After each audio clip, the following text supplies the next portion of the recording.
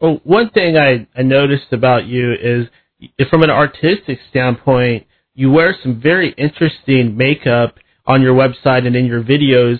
Could you tell us a little bit about that? Why did you choose to wear this particular facial makeup, and what does it represent to you? Okay, well, that's like a loaded question. I'm an expert in those. Yeah, I could write a whole book about why, I wear the makeup, because there's a lot of reasons. And part of the reason is it kind of like protects, not my identity. It does, but it doesn't. I'm not really hiding who I am so much.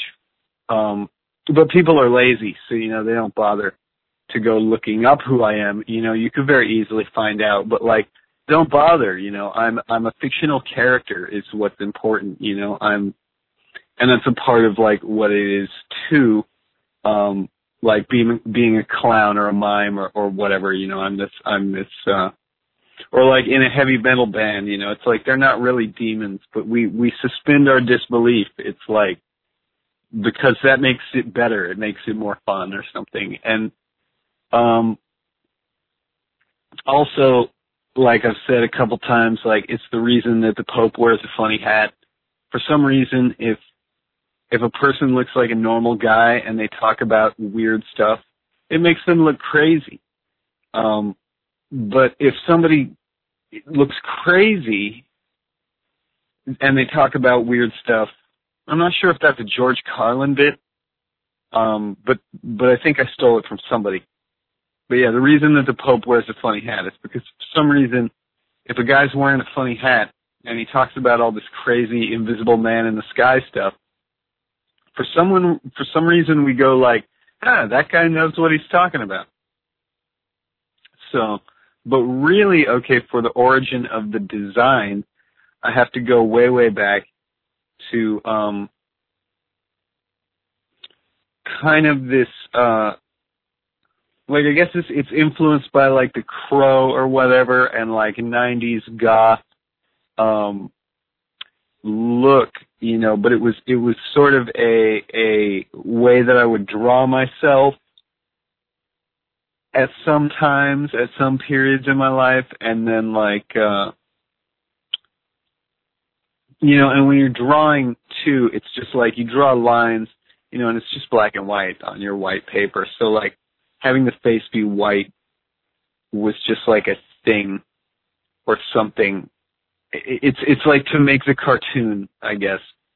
And then later on, when I was more heavy into doing magic stuff, and I had my first real like vision questy kind of, not vision quest, but I had like a vision, and Ra came down and talked to me and stuff, and in the vision, my face looked like this, with the cross over the one eye. And I don't really know why. It's like that. It's significant of like my face in a previous life, but I don't even really know the details of that, and I'm iffy on whether previous lives existed or not. It's just kind of been, it just kind of looks cool, and it was a unique design, and I've used it for a long time, and at some point it did like get into my astral vision. So it's like, so the face that I wear on the show is how I look in my mind's eye when I go flying around.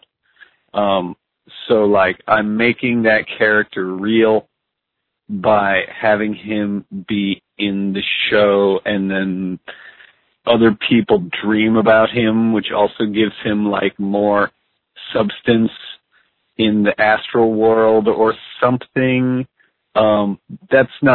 That wasn't really a part of my plan. That just kind of happened. And then, of course, the real reason that I wear it on my show, is also entirely an accident. On my first episode was Halloween, and up until then, just in my own life, I had been wearing every Halloween, I would wear this makeup, and I would be like, hey, you know, I'm me, like, for Halloween. And so, like, since my first episode was on Halloween, because I figured, like, why not debut my witch show on the witch holiday? So I was wearing this makeup. And then my second episode was, like, about Dia de los Muertos, because, like, that's like the next weekend, you know. So you can stretch those two holidays for, like, a whole week. So so then it was like, hey, you know, that you paint your face like the dead people. So, like, it seems obvious to paint my face, like, for the second episode. And then on the third episode, I realized, like, I'm stuck.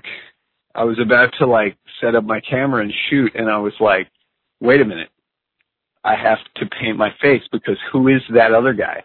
That other guy hasn't existed. You know, people who've been watching the show already know the face paint guy as their character. So, like, in that marketing way or whatever, like, I couldn't change because my face is my logo, which is kind of good just for, like, exposure. And that's sort of all of the reasons, or that's about 75% of the reasons why I wear that face paint. But I do have to admit, like, it's kind of a pain in the ass, and I'd like to stop, but I kind of promised even my audience that the transition will make sense. Like, I won't just stop showing up in it one day, you know, there will be, and I've hinted at it, and in a few episodes you can see me for a moment or two. But I'm so like, you know, laying the groundwork for that change is something, because people don't like change. You know, they like a thing that they like, and they want it to be that way, because that's why they like it. So, I would like to change my face, but I really can't at the moment. Working on it. Another thing I noticed is that in some of your videos, you'll actually jam a little bit on the guitar. When did you become interested in playing the guitar? Not until way later. I had, I took piano lessons when I was a kid, but I never really was, you know, a musician or thought of myself as a musician. I'm kind of more of a visual artist. And, but, you know, I was with a girlfriend for a long time, and she was a musician, and she was even in a band at some point and had some minor ear damage from, you know, being too supportive. So, like, towards the end of our relationship, we did start playing music together. We had two guitars, and we would just jam and fool around with trying to make music, you know, without really knowing what we were doing, because she was actually a classical trained pianist and like all around like a composer and stuff. So like but she didn't know how to play guitar. So we were just like dorking it out together. And I learned how to play a few things, and then we broke up, and that was all very devastating. So, of course, I was playing the blues guitar in the empty apartment all by myself right up until I moved out of there. But that was when also I started my show and stuff. So it was just like a means to an end. I was kind of done playing guitar around the time that I started my show, but I was, I still kind of knew what I was doing. So I knew enough to record for myself a little bit of a bluesy opening theme riff, and then I've kind of been using that soundbite for 2 years now, and I kind of need to practice again and stuff because I've got this guitar and I'm not really playing it. Was one of the reasons you started the show, was it to kind of deal with some of these awful emotions you must have been going through after the breakup? Well, yeah, I mean, you know, when you have a bad breakup, you want to die. And, you know, that's not going to be good for anyone. Like, if you still feel for that person, and you think that there's a glimmer of hope, you know, that you could get back together, of course, like, you don't want to die. You want to stick around for the possibility that that could happen. And also, you know, it's generally not good for you yourself to die, so that's not going to help you out any. And, like, you know, if your parents are alive and stuff, you know, it's probably not going to be doing them any favors for you to die, because, you know, whatever, you're their immortality and shit. Like, so you've got to live. So what you've got to do is you've got to get too busy to get death. And my problem generally as an artist is that I'm very impatient. I like to do things, and I like to do them now. And I like to finish them quickly. So, like, that's a problem, because I can't just have a painting. That's not going to keep me alive for more than, you know, a few hours.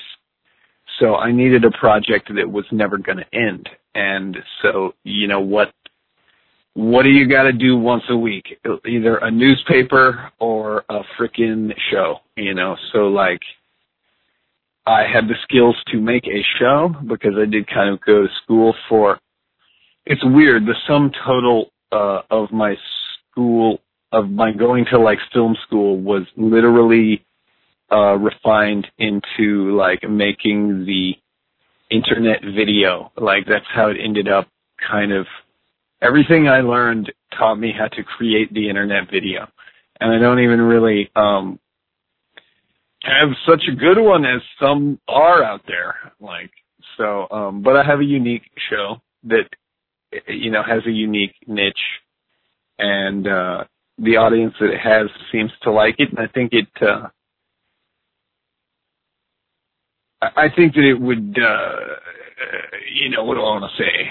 I think it would do better if more people knew about it. I think people don't know about me, but also it's very strange because sometimes I'll meet people who claim to have heard of me, even though they're not into, like, magic and stuff. Do you feel like perhaps something was guiding you to create the show? I always thought that I would make such a show. I wouldn't say that, you know, that it's a mission from God or anything. If anything, I am a god and I'm determining my own mission, you know, like, I always thought I would make this show.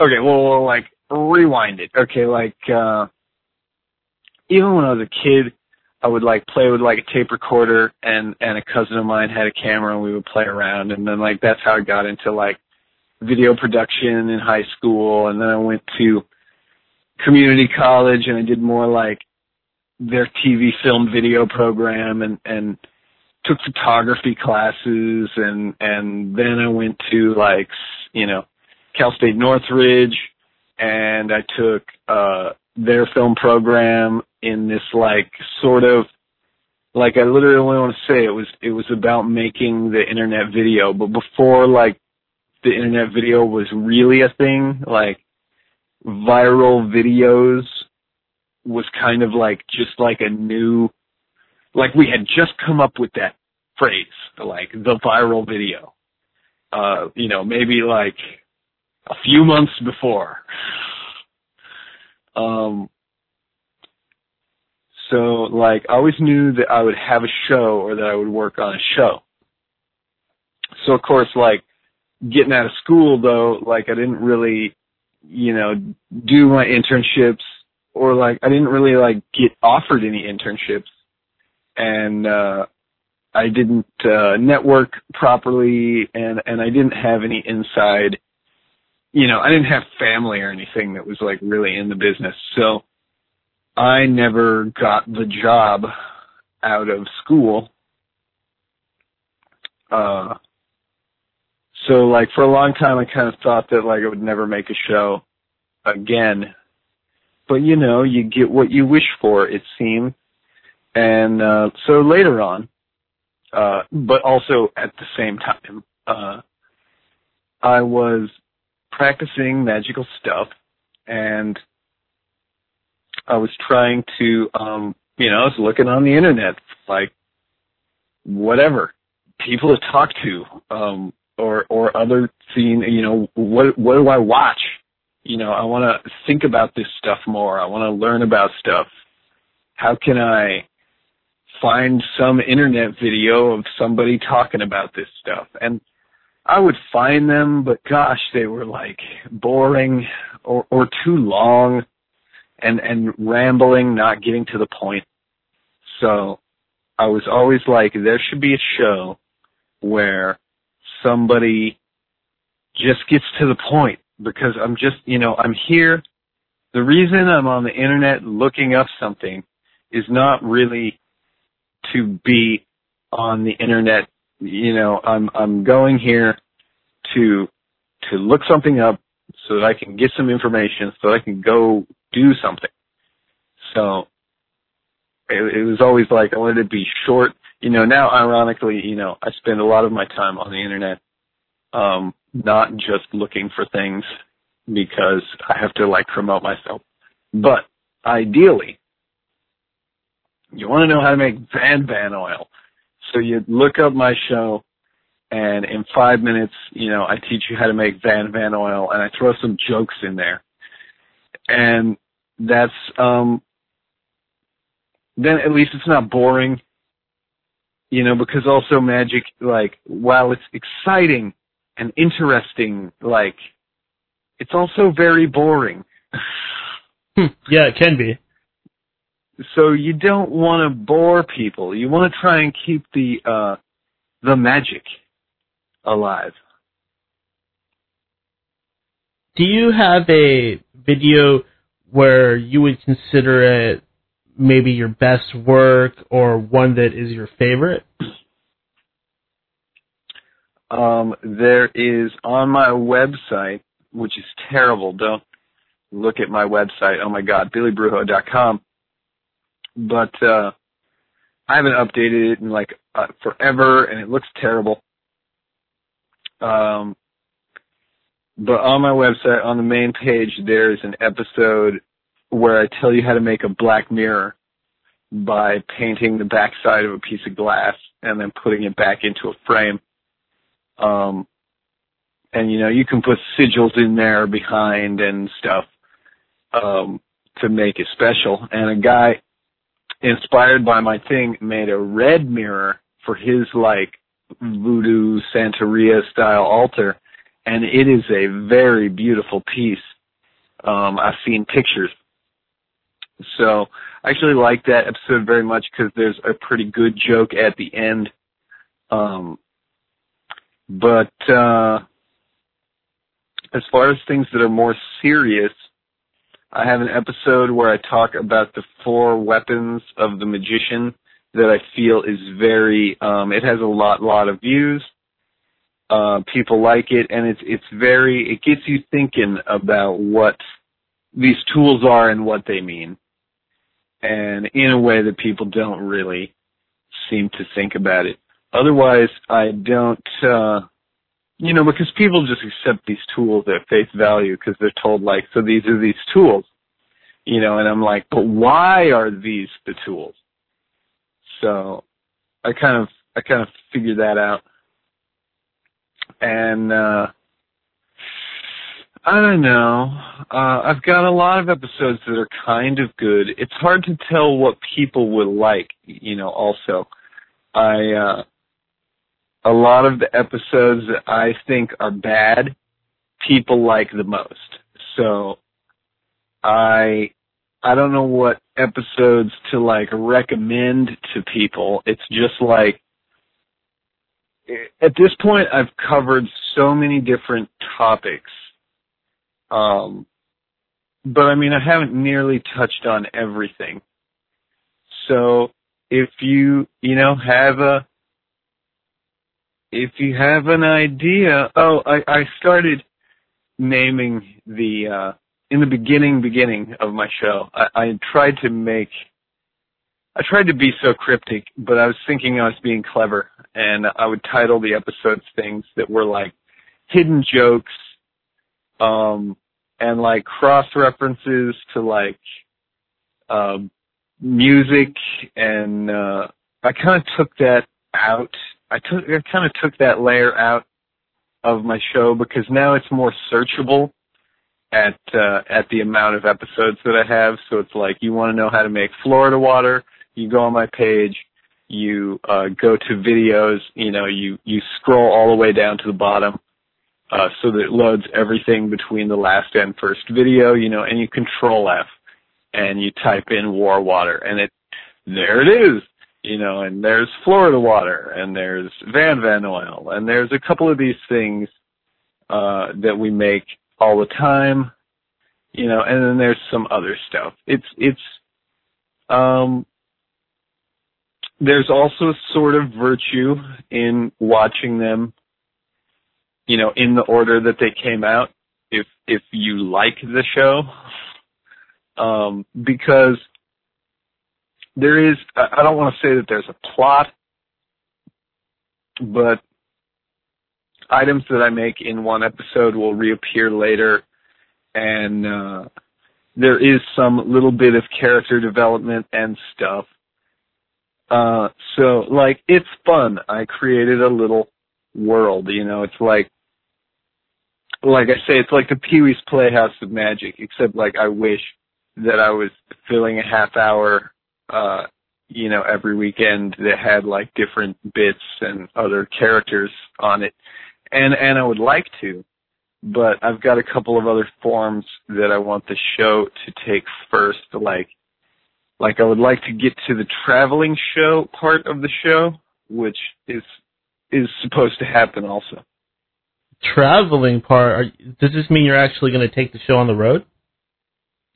If I could get, like, I'm selling my book right now, but of course there's only a few copies left, and so, the money that I make from it will be limited. And as you know, the YouTube ads don't really pay anything. I have plans to maybe open a Patreon account.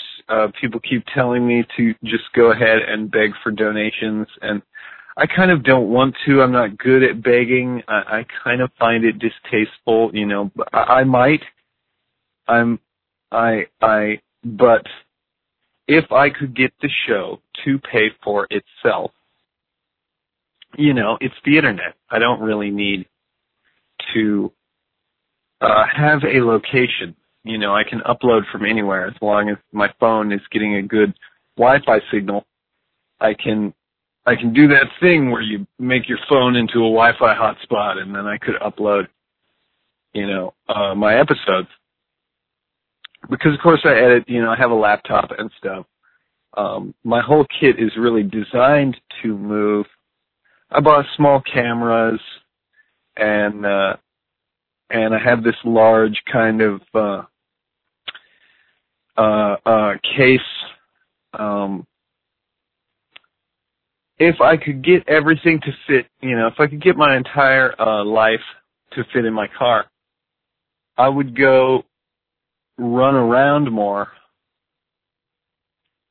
and visit spooky places and interview spooky people and do spooky things, out in the woods. Because I think we all want also more of that. It's like I would also like to see a show that was like, I don't want to say Anthony Bourdain, but like Anthony Bourdain. I go to New Orleans this week and I talk to, Marie Laveau, and then, we go to her restaurant and we see what she's cooking. and we all know that the host of the cooking show is a chef, but they go to some restaurant and we watch that person cook, while the host makes some jokes and sticks their hands in the other guy's ingredient. So like something like that, where it's like, here I've been for a couple of years now, sharing my recipes, and now I'm going to go meet the other experts, and I'm going to have them share their recipes, and, and then I could go to something I've been wanting to do just here in California, because I can. I just haven't had the time, is I'd like to do the missions, like, in a row, and stop at each one and give a little history. And I don't know if I'm going to do, like, a ghost hunting thing. I kind of don't like those ghost hunting shows, but something. It's a magical place, visit all the religious spots and stand outside of the Scientology building and say, I'm Billy Bruja, and I'm coming to you live from Tommy's famous chili burger, and then walk across the street to go get a chili burger. Did you say Scientology building? Yeah, there's around here, it's actually not so far from me. There's a Scientology building, and it's a big one, and you can see the sign, and it says Scientology. And right across the street is like the original, I can't remember if it's Tommy's or Tomboy's, but it's the original, it's the first, cheeseburger place ever in California that served a chili burger.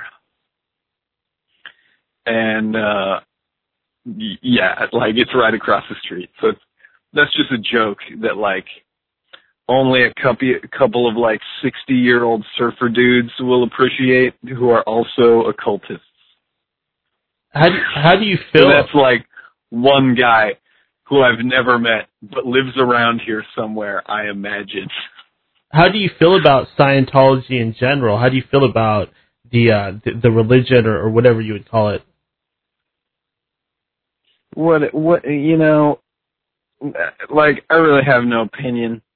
I've heard a lot of crazier things than whatever they think.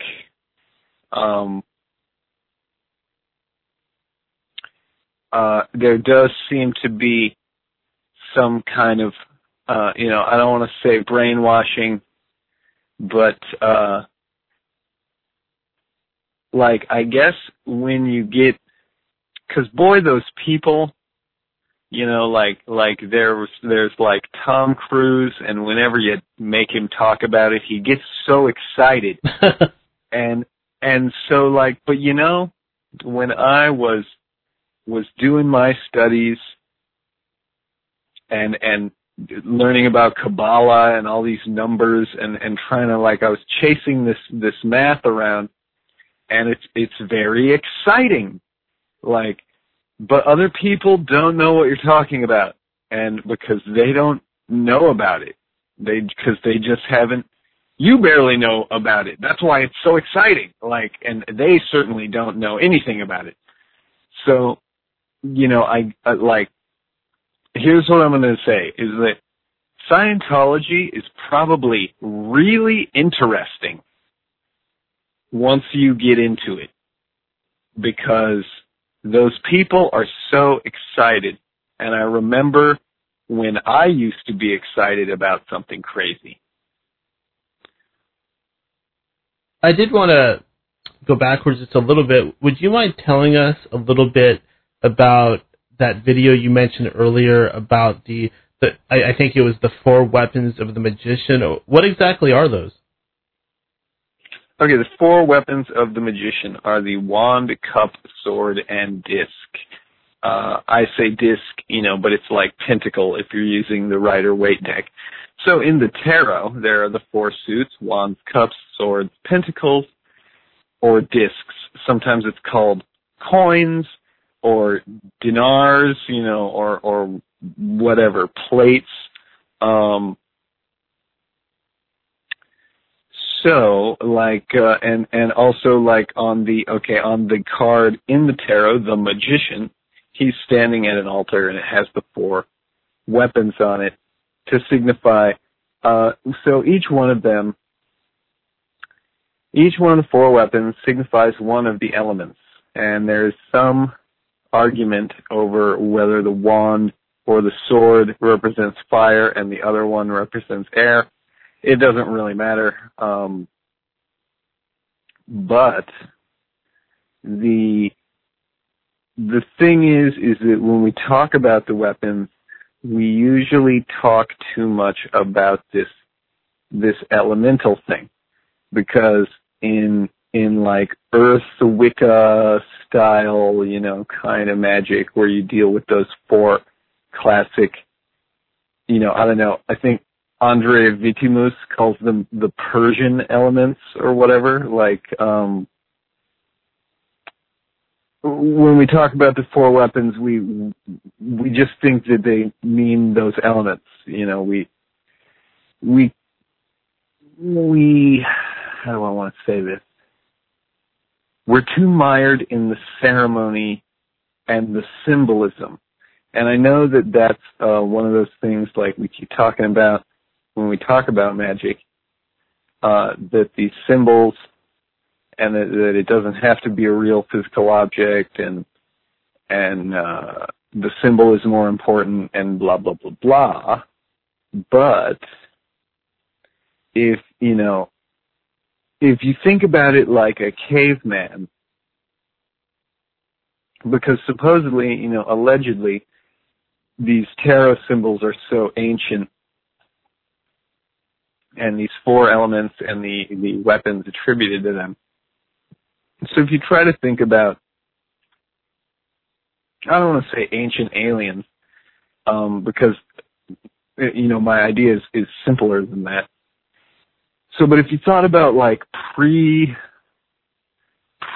Age civilization or something, you know, something that would be completely wiped away, like, if there was harsh enough stuff happening, like everything, you know, because you can do a lot, you know, as we see with like the Japanese, you can do a lot with just paper and sticks, you know, and if you look at something like in the anime Princess Mononoke, they sort of live in this treehouse civilization in that one village, and it seems like they're doing all right. Just with arrows and whatever, you know, you don't really need guns until you like want to kill other people, you know, and that's just because you want something bigger and more scary than arrows. Like, so if you think about, you know, if we're going to go with an evolution thing, like that we were once just having nothing, you know, not making tools yet, then a person who even had any tools at all would seem to be a magician, you know, because they could do things that you couldn't even understand what they were doing, you know, like they pick up a stick and then they can wedge it kind of underneath this rock and between another rock, and then they can move that big rock, and it's like, holy shit, you know? How did you even know that was going to work? So the wand is to me, it's that prying stick. It's the lever, which is like one of your 6 simple tools, you know? And that's because it's like a very basic idea. It's this thing, you have this wedge stick, and you can now move things that you couldn't previously move. So you can, I don't want to say clear a path for agriculture, but I mean, you can certainly like exert your will on nature more. And, you know, you can put a sharp end on it, and you can poke things with it, and maybe get fed, you know, that night. So the wand is like symbolic of willpower. And I think that's pretty fitting because it just takes, it doesn't take anything to make one. You kind of just have to want a stick and you can have a stick. They're not difficult to come by, sticks. Getting the one that is right for what you want, is a little bit harder, but it can still be done, and for free, like without any coins or cowrie shells or anything. So basically, what you're saying is, if I'm watching a movie like Harry Potter, and we have these characters that are, fantasy characters that are waving around sticks, these sticks, they actually go back to caveman days, in a way. I mean, I think so. This is my, theory, is that the reason that this decorative stick, also if you read different grimoires, like there is, in the Lesser Key of Solomon, it talks about making this book. And it talks to you about how you have to make all these other magic tools also, but all those magic tools that you needed, the knives and the needle and all of that stuff, they're tools that are needed for making a book. And so, something about tanning the hides to make the parchment, you need, a stick to, beat them out or something, and it has to be, a very straight stick, and, and it has to be properly hard but soft, flexible, so that you can make those, because you got to make that paper flat. So I don't really know what the process is, but apparently you need some kind of a stick to make parchment. So, but there's another thing, you're making this paper. That's another, you can roll paper around that stick, and now you have a scroll. It's just a stick is pretty magical, just by itself. You can do a lot of things with a stick. And if you didn't know how to do stuff, I mean, I take it for granted because my family is artistic and creative and does things like make things. But we know some people who often hire my dad for handyman work to help them because they don't know how to pick up a screwdriver. So to them, him being able to wave a screwdriver around and then stuff happens, it's a miracle.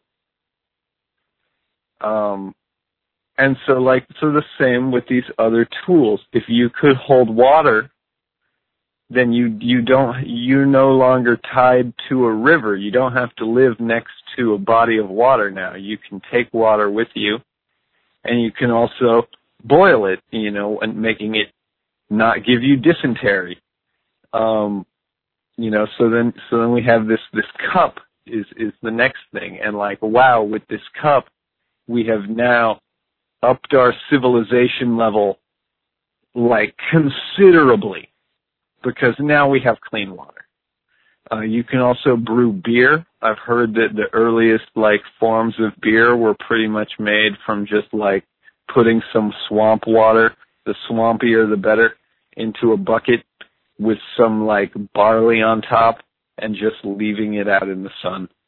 And that potentially, there was some whole documentary I watched that said beer was potentially invented by accident because somebody put some barley in some swamp water and drank it later for some reason, and it was drinkable now. And then you have the sword, which is, of course, not a sword. It's a knife, and, evidence of stone knives has gone back to whatever BC, as far as we can prove, but arrowheads and stuff like that. Also, having a cutting edge, being able to cut things. I always try to carry a pocket knife with me at all times not even for fighting reasons. But just because you might need to cut a little bit of string off of, you've got a thread coming loose, or the amount of times that someone has to open a box while I'm in the same room as them, or something, whatever. Whittle a piece of wood into a figure 4 trap so you can catch a squirrel for dinner. The knife. You've got to have a knife. Knives make the world go around. I love knives. And then you have the pentacle. It's like I said, in some tarot decks it's called the coin, and it would be very easy to think of it as the coin because usually it relates to symbolically to earth and to like material wealth, and so the coin is right on there. So yeah, if you were a caveman and you saw some other guy spending coins, you would also be like, what the hell? What is even this? But I don't really think it's a coin. I think it could be simpler than that. It's like otters, select a flat rock to put on their stomach so that they can put a clamshell on top so that they can select another flat rock and smash it open and eat it. There's something to having like a flat rock also, or a plate or like a tray, something that you can count things in or separate stuff out, get the dirt out of your food. So like there's a difference between the cup and the plate because like they might both be a bowl, but the one is shallow, the one you can like reach into and the other one just holds water. But like, yeah, so like that's how I like sort of explain it in the episode. I try to break the idea that these tools have this fixed, ceremonial appearance because a lot of people like to, especially I used to work in a store and so many times would some witch or wizard wannabe come in and ask for a knife that was like very specific in its design. And I'm like, I'm sorry, it's California. I can't sell you a double-edged knife. I can, however, tell you how you might go about making one. But that's not really my job in the store to be doing that. So now I have a show where I can teach people how to do that. And I will eventually, but I actually don't promote having double-edged knives because they're not because this is that ceremonial thing. A double-edged knife is really a killing weapon. And that's not what I see the knife as being about. The knife is a cutting tool. Very, how many times, have I had to use a knife on a person? 0.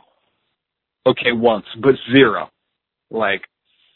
So how many times have I had to use a knife to cut something, especially when I'm doing magic, more than I can count?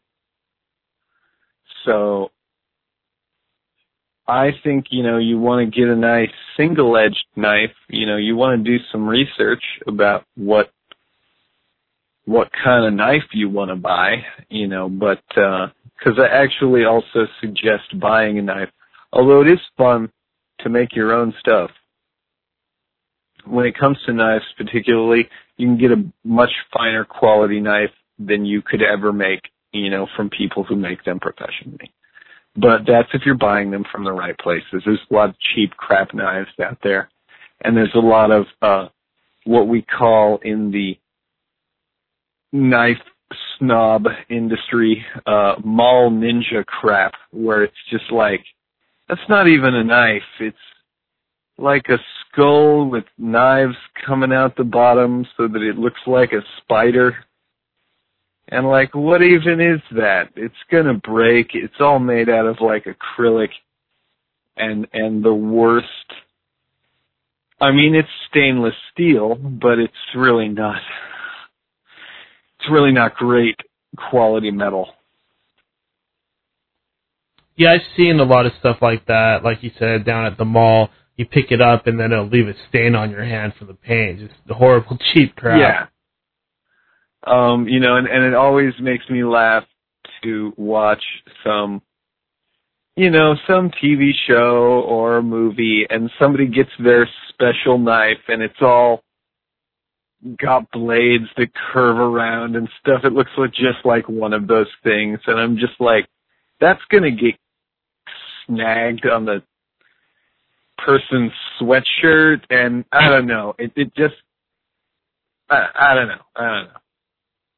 You want a straight blade. You don't even want a serrated blade because they're difficult to sharpen.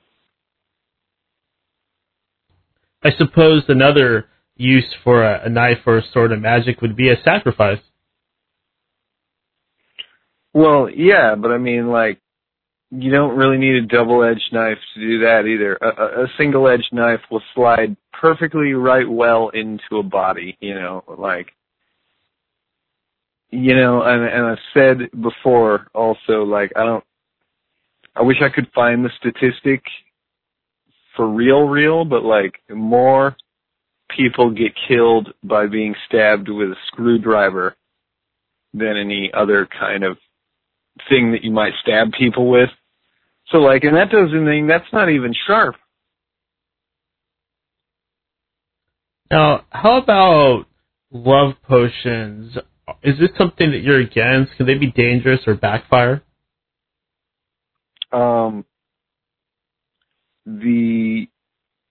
The good story that I have is that, I think that just like people in general get into magic and they don't really know what they're doing. And so they ask for things ignorantly because they don't know what they're doing. And also people are, even if things do work out the way they want to, sometimes it just freaks them out so much that they wished for something and it happened because that's so not normal, that they give up, and then they stop right there. So you also have to have a certain kind of bravery to, like, go on. But, like, my best story about a love potion is when I worked in the store, I made one for this girl. She walked in and she was saying she wanted something like that. So I went in the back and I made this perfume, and it's actually the same one that I make on my episode, Love Potion 69. And I gave it to her, and she puts it on right there.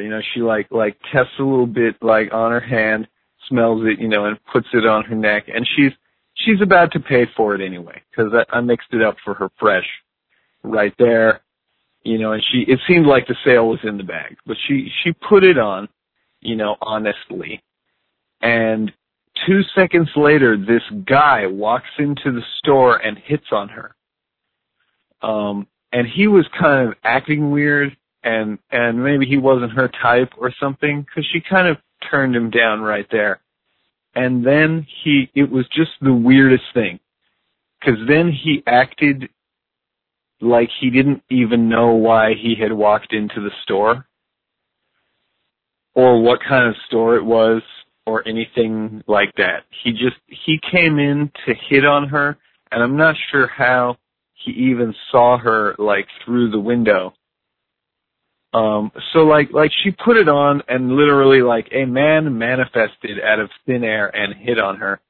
And she turned him down, and he, like I said, he got, like, the spell broken or whatever, and he didn't know what he was doing there, and then he kind of left awkwardly. And then we looked at each other, both kind of like, whoa, what the fuck just happened? And so then she said, like, sold, And I was like, see, that's good. She's going to go to a party now where some rich men are, and she's going to put it on, Like, that was her problem, was that she was putting it on in kind of a weird neighborhood. So, Is this something that a person could get from your website or consult with you about? Certainly. Well, like I say, like I kind of teach people how to do it themselves, because that's what, when I was working at the place, I kind of felt, the reason I stopped working is because I didn't like selling it so much. But that was partly the problem of who I was working for, and that me and my boss didn't really like see eye to eye on certain things. So I am thinking about starting a product line again, or at least like when I am blending something new, making a large batch of it and selling it off, perhaps in the same way as I did my book just now, in like limited batches. And things are available when I make them. Because I do need to invent some way to get the show to pay for itself. But, more on that to come. I have a few other projects that I'm working on in a more short-term scale. And but I am looking for ways to monetize my show to a greater degree. It's true. So, but nothing yet. But you can talk to me. I am sort of coming out of retirement in that regard, because I did consider myself sort of retired from the magic business for a little while there, and I was just teaching now. But I'm sort of coming out of retirement, so look me up. I'm on all the social media. I'm Billy Brujo pretty much everywhere that I go, and I'm not that hard to get a hold of. My audience is not so super big, and of course not all of them talk to me. So I am available to answer, questions. Don't take up all my time, but like I'm real. How about the Van oil that you mentioned earlier? What could that be used for? Van oil is kind of used for everything. It's like a lucky oil. You don't often see it by itself so much, although like sometimes there's a few little spells that ask for it to be used. But that's what I say, like it's mostly used as a component in other spells where you have some other stuff going on. It's kind of a hoodoo southern thing. It's lemon verbena oil, and it's used as an ingredient in other oils, and sometimes in like some other spells, and it's generally lucky, protective. It's like the duct tape of magic. It kind of does everything. Now, this next question, it might seem a little weird, but as you are most likely aware, on my show, I cover a lot of topics, and one of them is conspiracies, and there's been a lot of talk for a long time that there's a secret order, a secret elite that exists in this world that is controlling things from behind the scenes, and these people are heavily involved in the world of magic. What do you think of that idea? Do you believe it at all? Okay, well, like, I don't know is the first thing I'm going to say, because of course I don't really know. I have theories, but they do change, often enough. I want to say that sometimes things seem so on purpose. Like I used to work at a place, and every time I would go outside because business was slow and try to like have a cigarette, wouldn't you know that a customer walks up right at that time, right when you light up, you have to put out your cigarette, you have to go back inside. And it feels so on purpose. It's like they know, because you light that cigarette and they come. But of course they don't know, and it's not on purpose, and no one's out to get you. Sometimes it really seems like that. And I do believe that at least in America, I don't know about the world at large, but it seems like in America there is the people who are in control, who they let us know are in control, and there does seem to be some agenda, but I don't know if there's even anybody at the wheel, so to speak. Like, it might just be the convenient conspiracy. But, like, by what I mean is that it's not so black robes in back rooms round table thing. It's just that, like, in order to make more money, we need to do this, this, and this, and it's not even malicious, but it just so happens that, like, it's a perfect storm, that screws everybody over. And I was just saying to somebody recently, like, that it seems like people are getting dumber. And if that's, like, quote unquote, the conspiracy's plan to make us more dumb so that we're easier to control, but then it doesn't make sense because the people who are, like, in power are also getting dumber. Like, so who is gonna lead us? Like, if we're all so dumb, and even the people in power are dumb, but they were doing this to control us, because they had what greater cause, it's like, but those people aren't going to be able to be smart enough to lead us on that crusade or whatever. So, like, I don't get it. Like, I don't see the end game, That's the part, I guess, that I still have the problem with. I would totally believe that there was a conspiracy if I could figure out exactly what it was that they were up to. Okay. But I can't quite figure out, if they exist, I can see what they're doing, but I don't understand why they're doing it. That part doesn't seem to make sense. So, because, I've got a couple of good conspiracy theories right now. I think that Trump was rigged, and this is all to,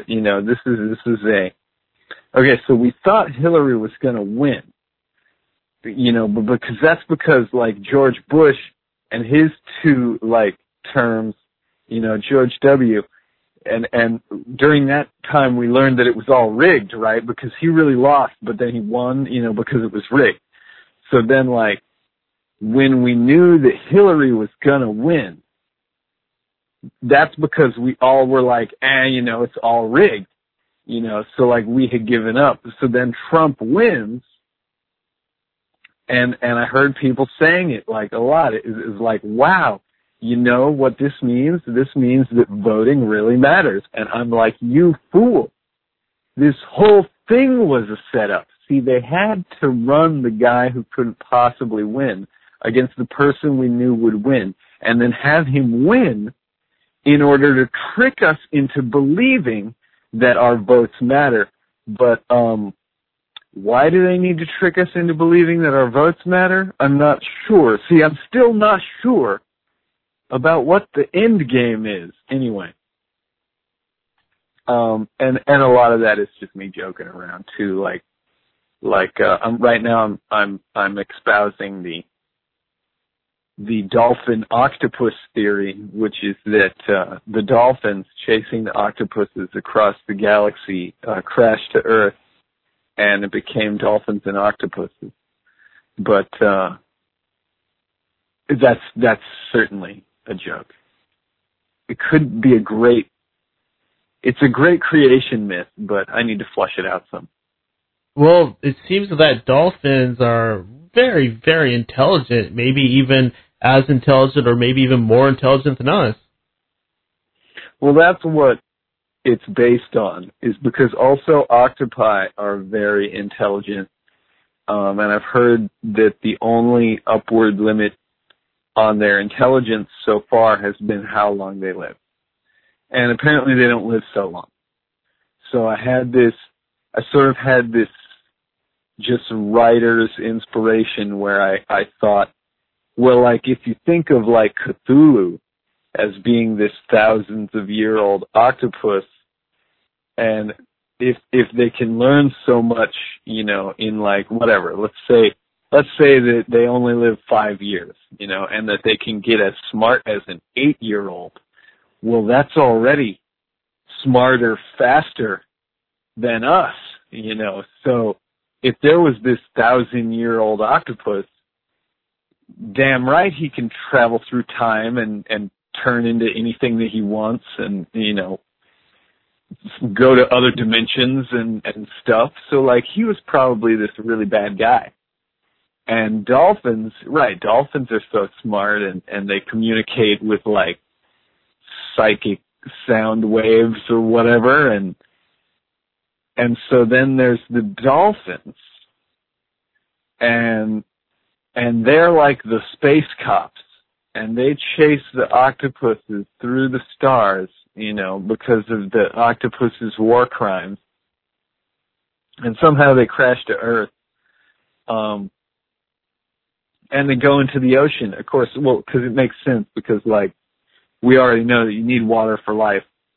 So I bet there's more aquatic life out there in the galaxy than there is land-based life. I bet we're kind of the freaks being land-based life, because, like, what are we doing up on the land? Like, when you're in the water, like, you've solved a lot of your body temperature problems and, waste disposal problems and, like, sometimes even your breathing problems. Like, so, yeah, I don't get what this whole hassle of being on the land is. You can also be, like, weirdly or shaped in the water, kind of. I mean, because you can float around, you don't quite have to support.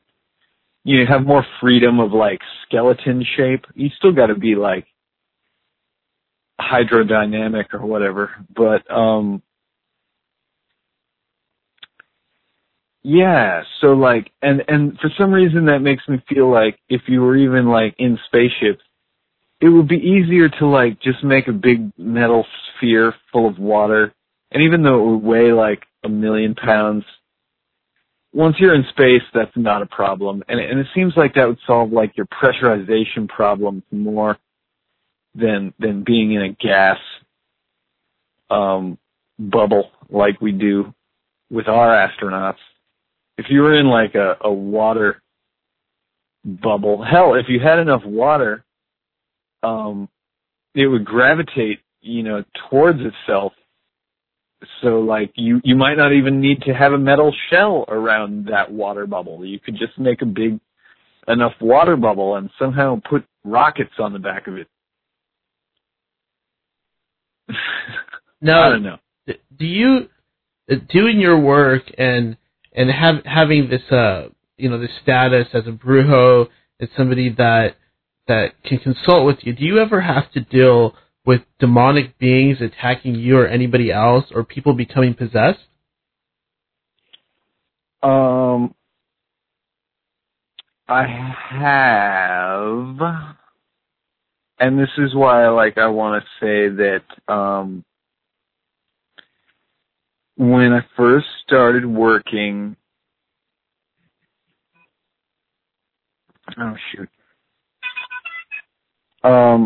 when I first started working, I found out very quickly the difference between the person who's having a genuine haunting and the person who is on drugs. Because the person who is having a real problem is too calm about whatever it is that is going on. And they seem confused, but they're really calm about it, and they're embarrassed. But the person who's on drugs comes in to ask for help and is like, "Ah! The demons are in my hair, get them out of my hair." And they come in every day for, to buy the same candle and think that you haven't seen them before, when they ask for the same thing again. So, a lot of the times when you deal with possession and stuff where people are acting really wild, a lot of times it is a drug-induced thing. Whether by, just by that person being very suggestible or something. But, because most often, I don't know, if you have any kind of self-identity or willpower, even if you got really whipped up in your magic and got yourself possessed by some, Loa spirit or something, to the point where you didn't even know that you were you anymore, still usually pretty much by the next morning, you're going to be yourself again. Because spirits are transitory that way, they're spirits. Have I ever dealt with like an unintentional possession? Like, no, not really. Not one that was, what do I want to say? Fatal. But I know, people who are more sensitive these days, and I wouldn't rule it out as a possibility, but I still think that the instances of it are probably few. How about, one figure that is very prominent in the world of occult and magic is the late, great Aleister Crowley. Do you have any thoughts or opinions on him? I call him my teacher because he was the first magic book stuff that I was reading that really made any sense, because I had read some other things, but a lot of it was like I was talking earlier about recipes. I had this one book, it had some recipes in it for some different spells, but it didn't really tell you what to do with them. And I read a lot of other magic books that sort of talk about that magic, is a thing, and people have done it for a long time. And here's some stories about some things that happened that are possibly magical, but they don't really say how to do it.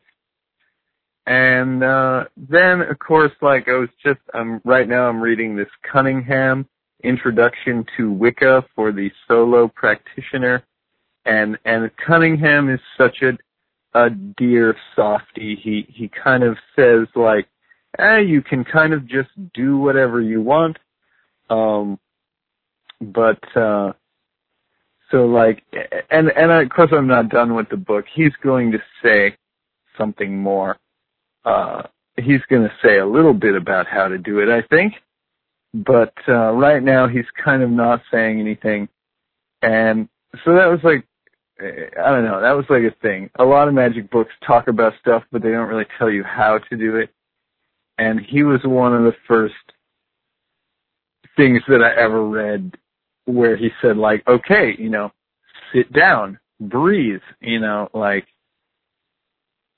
visualize the sun, and the planets going around it, like, he was the first guy that I read that set it up as like, so you want to be a magician? Here's a course in how to do it, instead of like you were saying about Harry Potter and stuff earlier, there's always this heredity thing that people like to prove that they're a ninth generation witch and that all of the women in their family have been witches since whatever, and that they're a witch because they've been witches and being a witch is special and it's somehow in your genetics. And I don't think that's very, the martial artist in me calls bullshit on that, because I think that you can train a person to do anything. And I'm not going to say that having talent is not a thing. It certainly is, but I don't think that you have to have the gift or anything. It's something that you can learn, and practice makes perfect, just like everything else. What types of martial arts have you studied? Personally, I took some, when I was very, very young, I took some judo and karate. Later on, I took a little bit of jiu-jitsu, not very much. And then later on, I learned naginata and a little bit of kendo. And that's, and Yichuan and a little bit of Tai Chi. But, like, not really very much. I'm kind of just fascinated by the martial arts.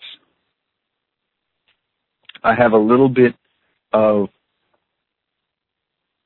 just like with my knowledge of magic, actually, it's like I know a little bit about a lot of everything, and I can direct you to maybe where you want to go, and I know enough that I'm kind of a toolbox. I can do a little bit of everything, whatever might be needed of me at the time. Have you ever had to use any of your skills to defend yourself? Not really. Like I said earlier about how many times have I used the knife on a person, like 0. One time I did use it to kind of threaten someone. But there wasn't much martial art involved in that.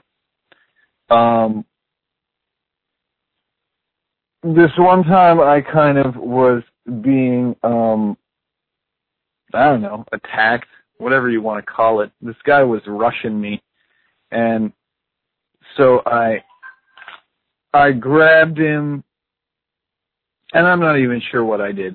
I kind of just sort of moved my hands around in this way, and turned to the wall that was right behind me, until I was pushing him against the wall, and and I had his arms kind of tangled behind his back, but not in any kind of like real hold or anything. This guy ran at me, and I kind of like pinned him against the wall, and that was it. I've had to use, the reason that judo is great and why parents, enroll your kid in 3 months of judo and then take them out and then you don't have to do it anymore. But in the first 3 months, they teach you how to fall down without hurting yourself. And that has, probably saved my life. But, I can remember a lot of times when I've fallen and it wasn't fatal, and I didn't hurt myself when I should have. So it's probably saved my life too. I just can't think of the time that happened off the top of my head. Have you ever thought of incorporating martial arts into your show? I did. I did a little bit of mudra stuff, and I talked about the horse stance, which is a very, for all you yoga people out there, And we always talk about, the core and, building up that core. The horse stance is this incredibly difficult way to stand. But if you can stand that way for 5 minutes, apparently, not only will your legs be better at Kung Fu than a lot of people who claim to know Kung Fu, but also it has all kind of health benefits, and apparently it's also it's like good at building that internal strength or whatever. So allegedly there's one of those mystical Kung Fu techniques. If you can stand in a horse stance for 5 minutes, then you can start to practice developing something called a one-finger shooting Zen, which is like, and I'm not going to say it's a Kamehameha wave. It's more like a Hadouken maybe, but with one finger. But you can allegedly learn how to, hit a guy without touching him. Sounds like you might be a Dragon Ball Z fan. I'm just, how could you not know that it exists? Is just one thing, but, look, I'm just a regular guy, just like everybody. Like, I watch stuff because stuff is out there to watch. I haven't been only reading magic books. I still watch a movie every once in a while. I keep telling everybody to watch the Sci-Fi Channel 12 Monkeys show because, I don't know, they dealt with time travel in a cool way in that show. Now, this question I feel is important because a lot of people that might not know a lot about magic are most likely listening. How about curses? Is it safe to curse somebody that you do not like?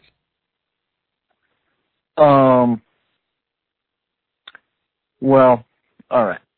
So there's a couple of schools of thought on this, of course. Mainly what I'm into, because of course there are different schools of thought in the world of magic, and what I'm into is something we call chaos magic, and it's kind of a DIY make your own rules situation. So we talk a lot about paradigms, which is like how you believe that this all works. Because if you look across cultures, we have different beliefs about magic and what it is and how it works. But we do seem to all recognize this phenomenon about like asking for things from the universe and receiving them. So some people say that, right, and this is the Wiccan thing, that like whatever you send out, you get it back times 3. So, and in Hinduism or whatever, we get more of an equal exchange with this like idea of karma, which a lot of people think is like an eye for an eye, but it really isn't. But let's think about that like more equal exchange. That maybe makes more sense than the mystical threes thing. But since I'm talking about basically like whatever you believe is how it's going to go down. So if you believe that doing curses is bad, then you're going to have bad things happen to you. And let me also like say the whole thing about the monkey's paw and like because that's a very famous story, and the whole thing in that story is they wish for things and they get them, but it's bad. And so you might like not like, let's say you don't like your boss, and you put a curse on them and then they die in a car accident. Well, you just had to get yourself a new job, son, because you didn't think about that very clearly. Because now that your boss is dead, who is going to pay you? You know, so like, you have to think about how, if you're going to put a curse on somebody, at the very least, you know, you have to be sure that you never want that person in your life ever again. And if you can deal with that, then you're probably pretty safe. But then also, you know, so then there's this thing about guilt. If you would feel guilty, even if you didn't like that person, you know, this is the Elmer Fudd effect, where you kill the rabbit and then you're sad now that you killed the rabbit. You know, that's the other way. 'Cause then once you hate yourself, it's very easy to just have your luck get worse and worse and worse, because, you know, you'll be cursing yourself. So like, yeah, it's a matter of planning and of justification. Because if you feel so absolutely, you know, that this person has done such a heinous crime that you needed to put a curse on them, like, then you're working with, you know, righteousness, technically. So then it's not, you know, it's not a bad thing because it's divine punishment or whatever. You're just meting out karma or something, you know. But this is going to be in the case of extreme cases, like, you know, revenge for like real murder or like rape or something. You know, don't be going and doing this lightly. That's, you know, be responsible, be real. Like, you're not going to put a death curse on somebody for talking smack about you on the internet, because that's just not very mature. And we have this joke in the magic world that anybody who's going to put a curse on you for talking smack about them on the internet probably doesn't have the power to put a curse on you. Well, that's true, but like I said about talent, and, you know, sometimes you cast a spell and it works, and sometimes it doesn't. We still don't even really know what makes it work or what makes it doesn't. So you never know when somebody who's just playing around might not launch something off that is really devastating. So, like, I don't advise cursing, but in my book I do mention them, because I try to cover everything in my book. And, you know, I don't deny that they're not out there and that there aren't circumstances in which they can and should be used. Are there any beings or spirits that you consult with or talk to on a regular basis? Not so much anymore.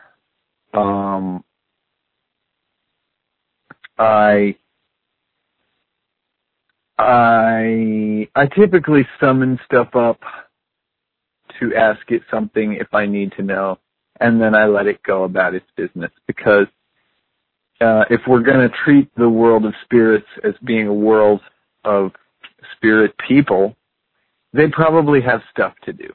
So you can call them on the phone, you can ask them stuff, you know, but then they probably got to go because they probably have stuff to do. So, like, I don't want to be a bother. But then also, you know, sort of in my own head, I don't want to call it a spirit, though. I don't even want to call it a split personality or anything. It's not that extreme. There's sort of me and there's the guy who is also me, but is in my head. And because we're basically the same, and it's just sometimes when I'm doing something, I'll get a thought in my head that's like, why are you doing that the stupid way? And then sort of out loud to myself, I'll talk back to the thought, and I'll say like, oh, you're right. And it feels like I'm talking to somebody. But I wouldn't call it a spirit. I would just call it another aspect of myself or something. And it's not even like dark Brujo versus light Brujo or anything that extreme. It's just me and the other me, and whichever one of us is in the head and whichever one of us is in the body. The one in the head happens to have that higher perspective because he's in the head. How do you feel about Christianity? There ain't nothing wrong with it as a religious system. Any way that you can talk to your God is a good way. Seems like there's a lot of zealots who say some weird stuff that I don't know if that's very Christian of them to have those viewpoints. Seems kind of anti-love. And then there's some Christians who are saying some really bizarre stuff about like science not existing. And science clearly exists, guys. Like, I'm a sorcerer and I'm not going to tell you that science doesn't exist. It clearly exists.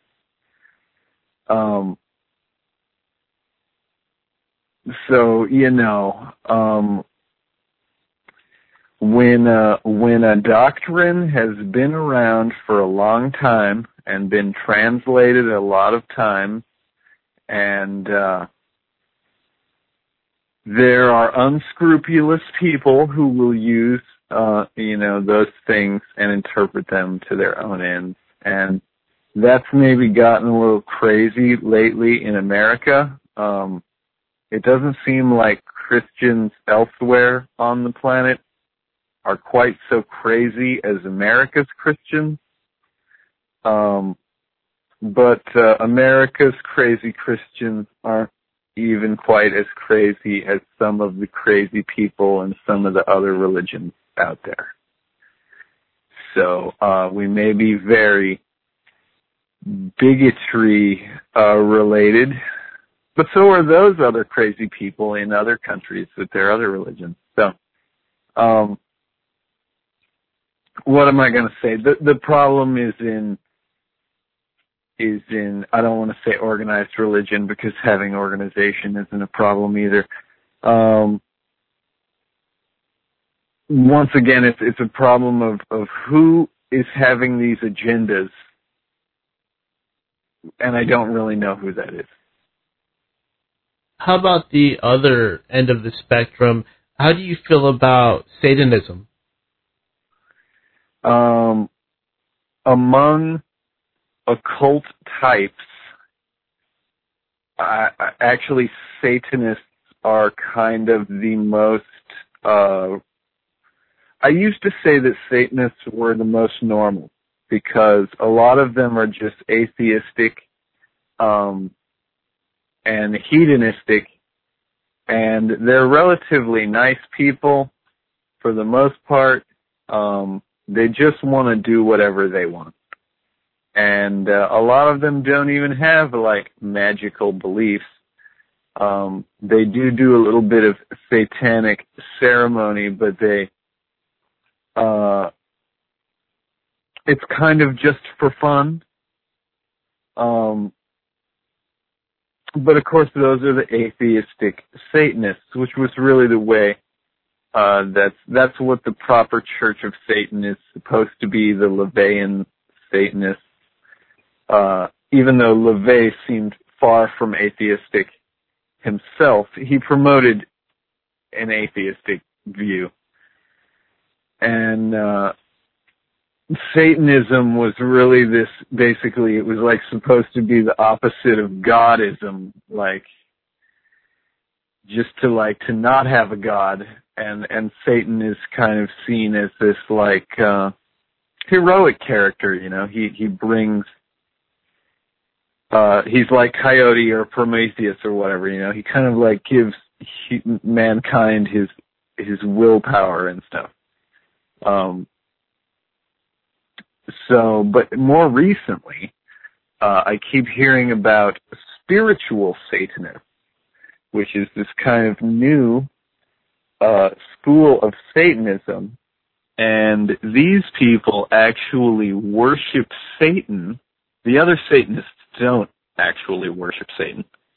But these newer Satanists that do worship Satan, and they do all kind of crazy stuff, like in mockery of Christian rituals and doing things like upside down, and they kind of get into like blood play and you know, I don't want to say that they're sacrificing animals, except it seems like they are now. So I don't know, these new Satanists are crazy. The old Satanists, the 90s Satanists were cool. But these new millennial Satanists, I don't know what their problem is. It seems to me like these newer Satanists learned about Satanism by watching those corny anti-Satanism propaganda things that they had in the 90s, where they would talk about all this crazy stuff, you know, that Satanists don't even do. But these new Satanists do seem to do that. And it's very worrisome, or otherwise like I'm just getting old. And, you know, everybody thinks that the kids are crazy when they get old. How about psychedelic drugs? Is it safe to mix psychedelic drugs with magic ritual?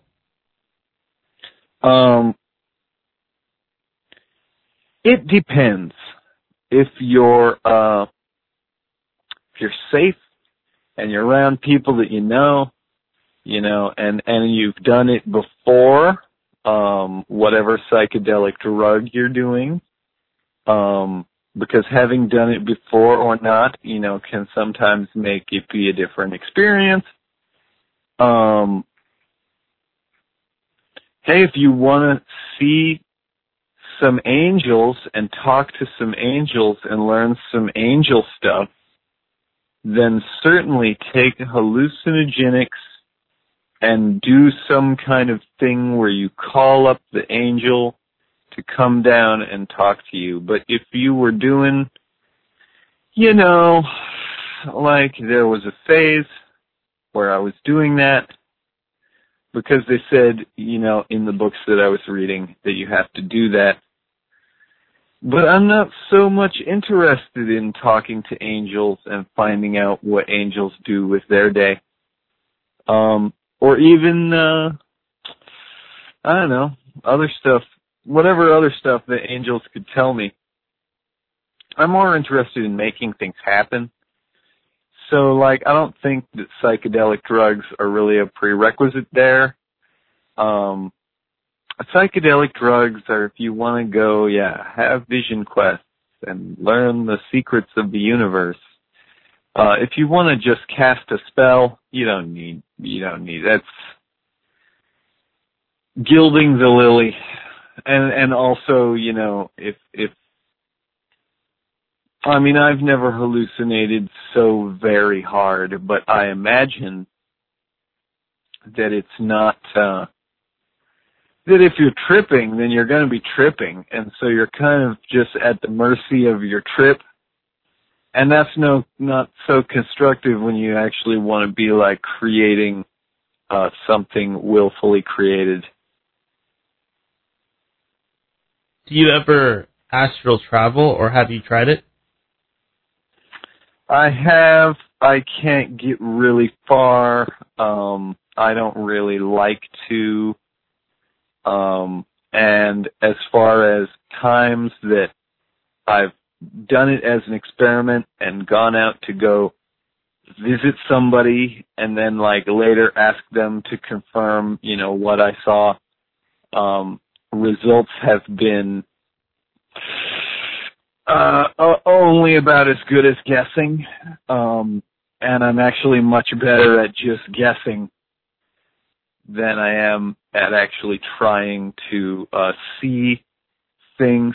Recently I was in I'm in a sort of a group that meets once a week, and we talk about occult things because each of us has a slightly different background. And we were talking about like what sense, when you sense things, what sense do you primarily have, because some of them very clearly like see stuff or hear stuff. One of them was saying that, not them, but a person that they dated once would smell things, and it was like, because they were smelling her grandfather's aftershave or something, and for me, it's not, it's just like I'll know some stuff. Like it doesn't have a particular feel, touch, taste, smell. It's like, it's just data. I'll kind of just suddenly know a bunch of stuff. And that's, much faster, I feel like, than having to go fly around and spy on you through your window. So, I don't know. I don't see a need for it. Once again, it seems to be a thing. People are such voyeurs. They want to see the future. They want to know things. I don't really care, man. I guess. Like, what you're doing in your shower, I'm not going to go fly around and look at you in your shower. So I don't really practice the astral projection so much. Ouija boards, do they actually work, and are they safe? If I was to use one, could I end up in an exorcist situation? Probably not going to end up in an exorcist situation. I have heard people use them, and things get all weird. This is another example of where, everybody knows somebody who has a story about the Ouija board and about it, like, then everything was weird after they did it. Well, here's the thing about the Ouija board. Because you don't even need a Ouija board. A Ouija board, like, get the Ouija board out of your head. There's nothing special about a Ouija board. It's just a friggin' piece of cardboard.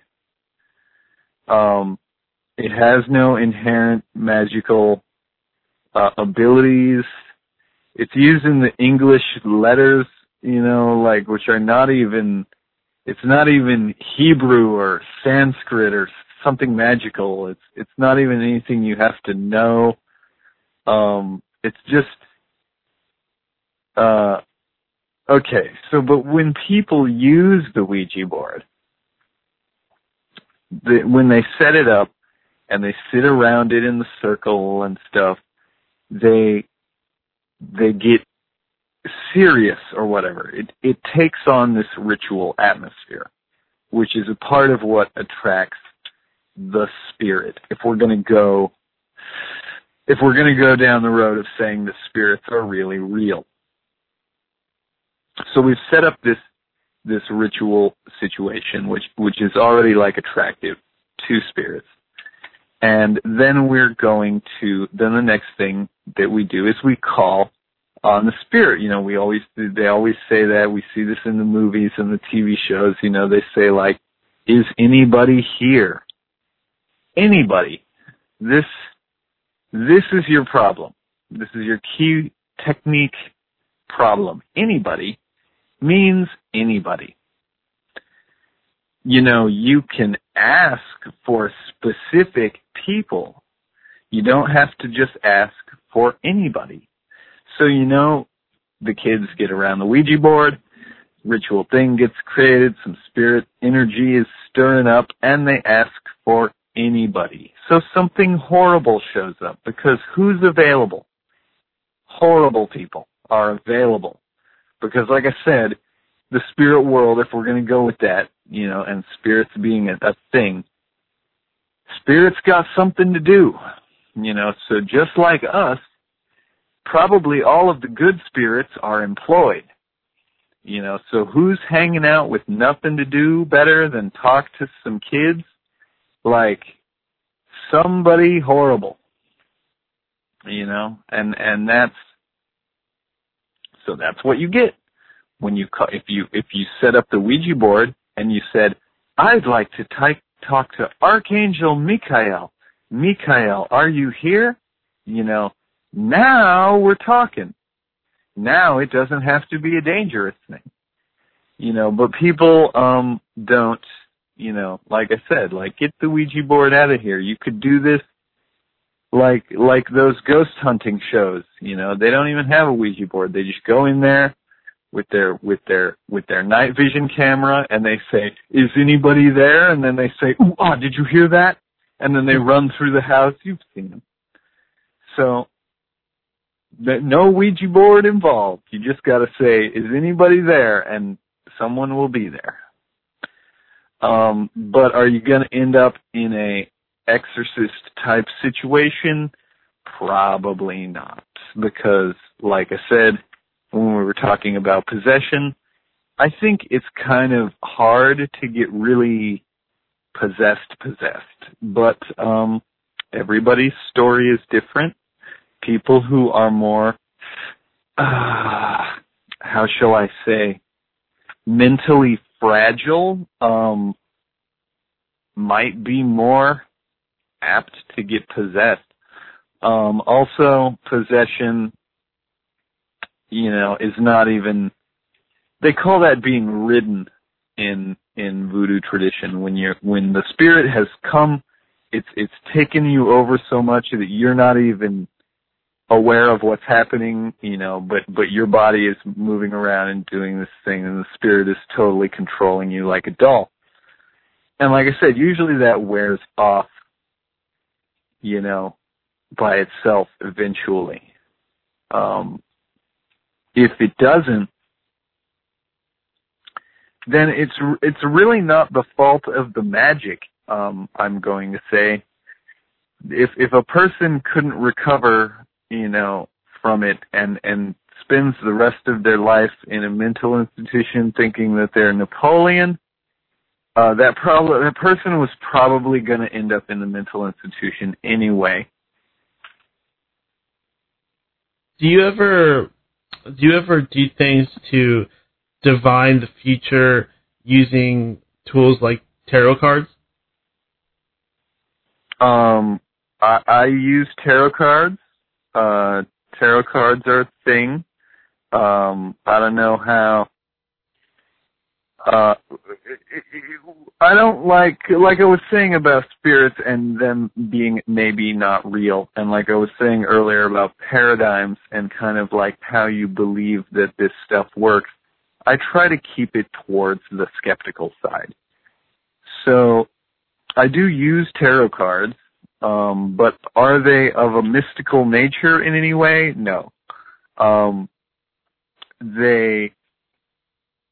They have these symbols, and the symbols, they're not all completely open to interpretation to mean whatever you want them to mean, but they are very open to interpretation. And also, it's kind of one of those just, we're all the same things, and it's, we all have love and loss and birth and death and money problems and more love, and we eat and we go to parties and we go to the bathroom, and sometimes we go in the water, and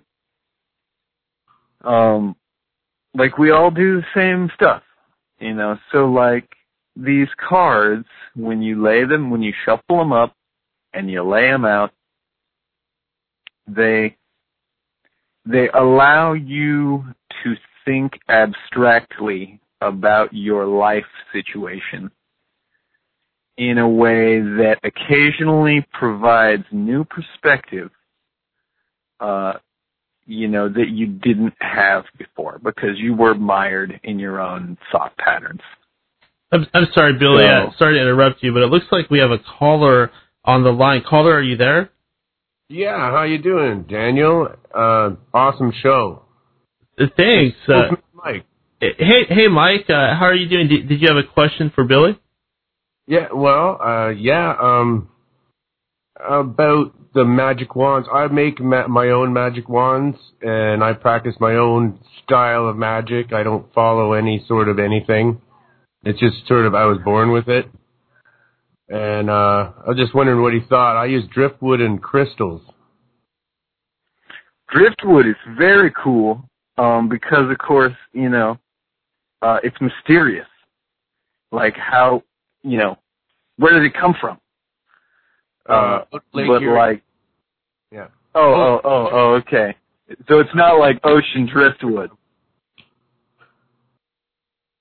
Yeah, But that aspect is, I don't know where it came from. You're right. It sure looks. And how the way that water polishes things is very beautiful.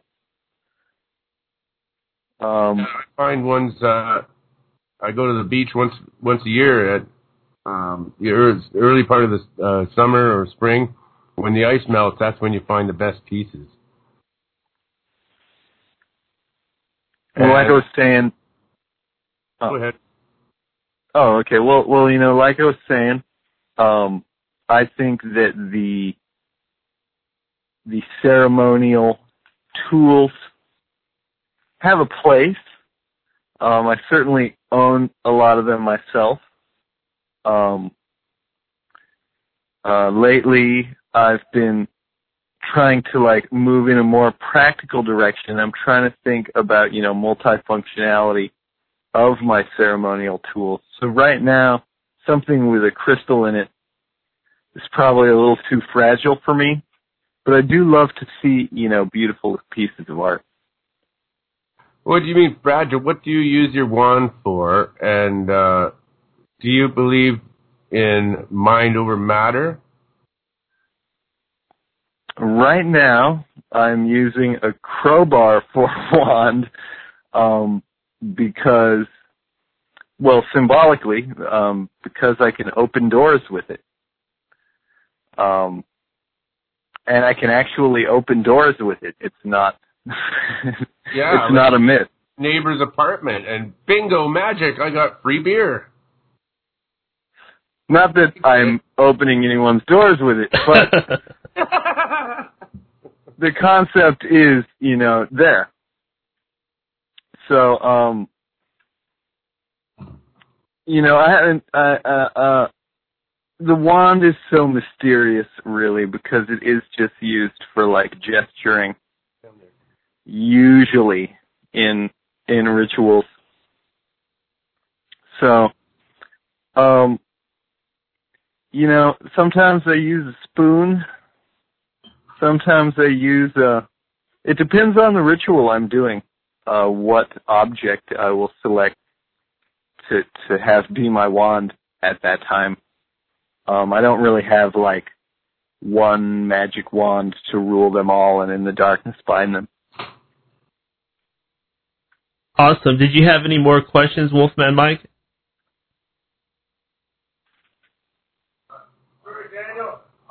Oh, looks like you're breaking up. So, did he answer the one about mind over matter? Oh, mind over matter. Do you believe in that? Well, I believe that you can control your body to a great degree. I do have a vague memory of having levitated for a moment when I was a child. I'm trying to figure out how I did that, because I do believe it's possible. I have seen some things that are pretty weird, but have I got it down myself? No, not at all. Daniel, do you think he was abducted? I don't think so, Wolfman. But I'm gonna let you go and get back to the interview. Thanks for calling in. All right. Thanks for letting me have some questions, bud. Take care. No problem. We'll talk to you later off the air, okay? Yeah, absolutely. Okay. Bye. And Billy, I did have just a couple more questions for you. We are Sure. approaching the bottom of the hour, but how do you feel about aliens? You did have a very interesting theory, but do you believe that there are actually aliens out there? Okay, well, planets that have water are not too terribly uncommon. We've of course found planets that have some kind of Earth-like atmosphere. I don't know that we've found planets with like vegetation on them yet, but that would be enough right there to say that we're having aliens. So I don't even know if we've found like space rocks that have real microbes in them yet or anything, because that's aliens right there too. Are there aliens who are like buzzing around in our skies right now? I don't know.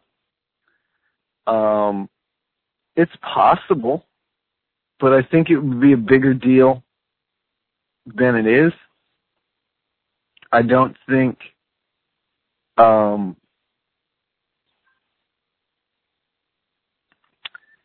I don't think that the government telling us that they don't exist or whatever would stop us from knowing about them existing if they really existed.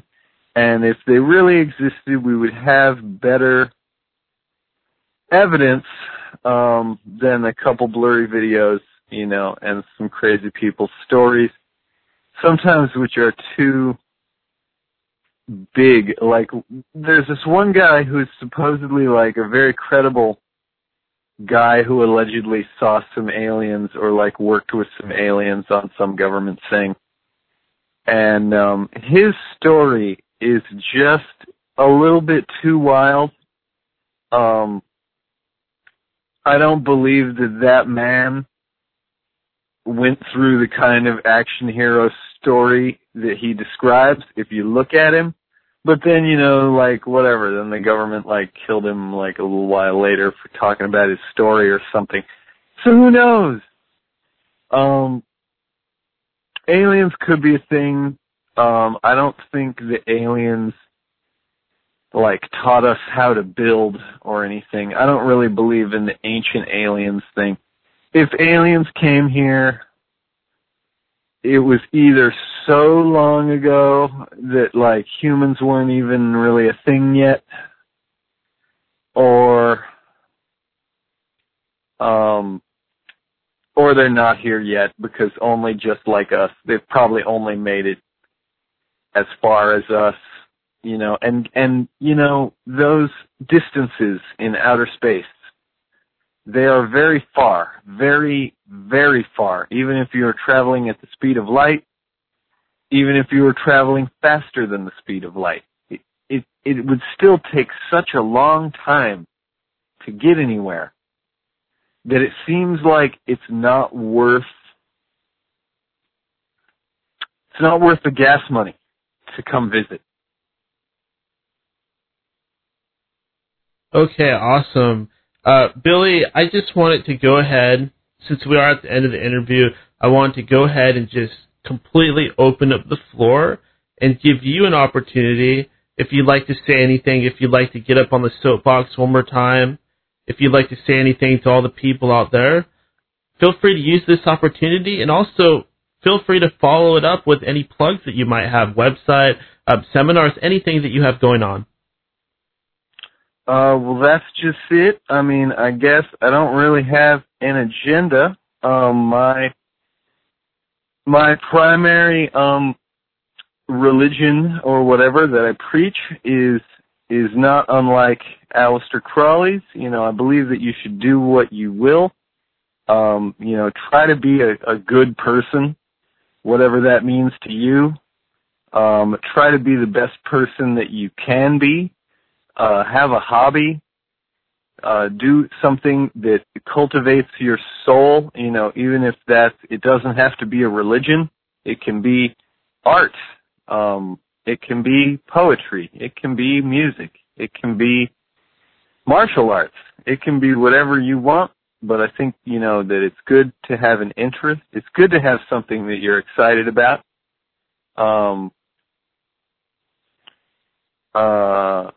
I'm not going to say we should all love each other in peace and lovingness and mankind. Wouldn't it be nice? But, some antagonism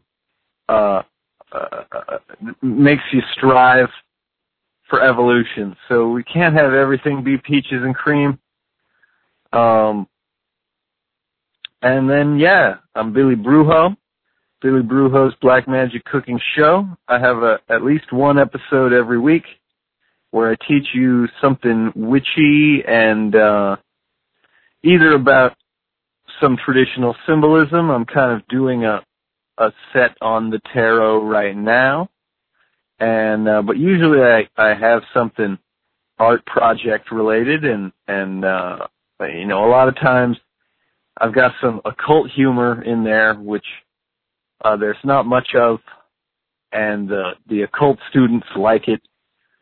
So come on down to my show, learn some things. I've got this book out right now, The Book of Artifice. There's only a few copies left because it is a limited run. Get in contact with me personally, billybrujo@gmail.com, if you are interested in buying one. My next big project is I'm going to do a tarot deck myself, which synthesizes all of this stuff that I've been talking about the tarot on my show lately. That's my next big project. After that, I'd like to do another edition of my book because it'll been out there enough time that the people reading it will have given me some feedback, and I can maybe make some revisions to future editions. And so the tarot deck is next. The book version 2 is going to be after that. And I'm sort of coming out of retirement. I might do limited runs of some spell powders, oils, perfumes, components. And I also have just some fun stuff to sell. I might start taking payments in exchange for sending out sort of surprise gift packs to people. I'm working on that. More on that in the future. Check out my show and my channel for future details. I'm pretty much everywhere on the internet as Billy Brujo, Twitter, Tumblr, Reddit, Facebook, email, everything. So I'm not so hard to find. I'll have the cross eye as my logo, or I kind of have this one picture of my face that's a pretty old picture that I always use as sort of it's like the Che Guevara picture. It's limited colors, would be easy to silk screen on a shirt.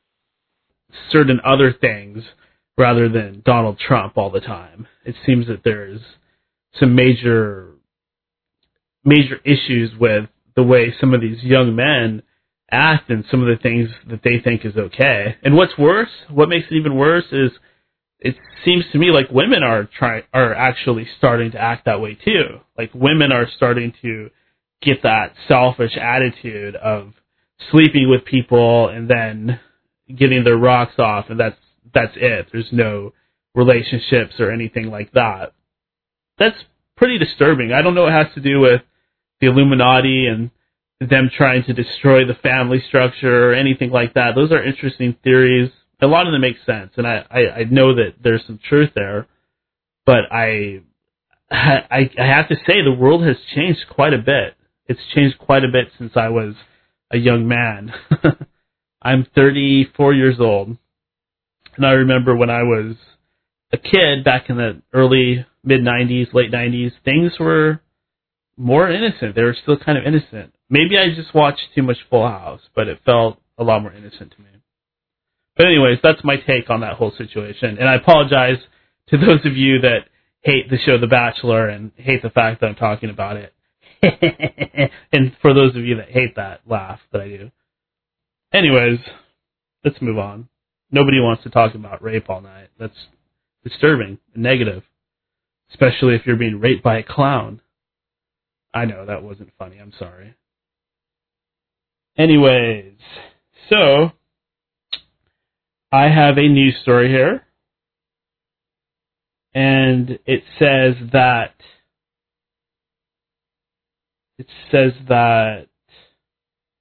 sorry about that. This comes from news.cornell.edu.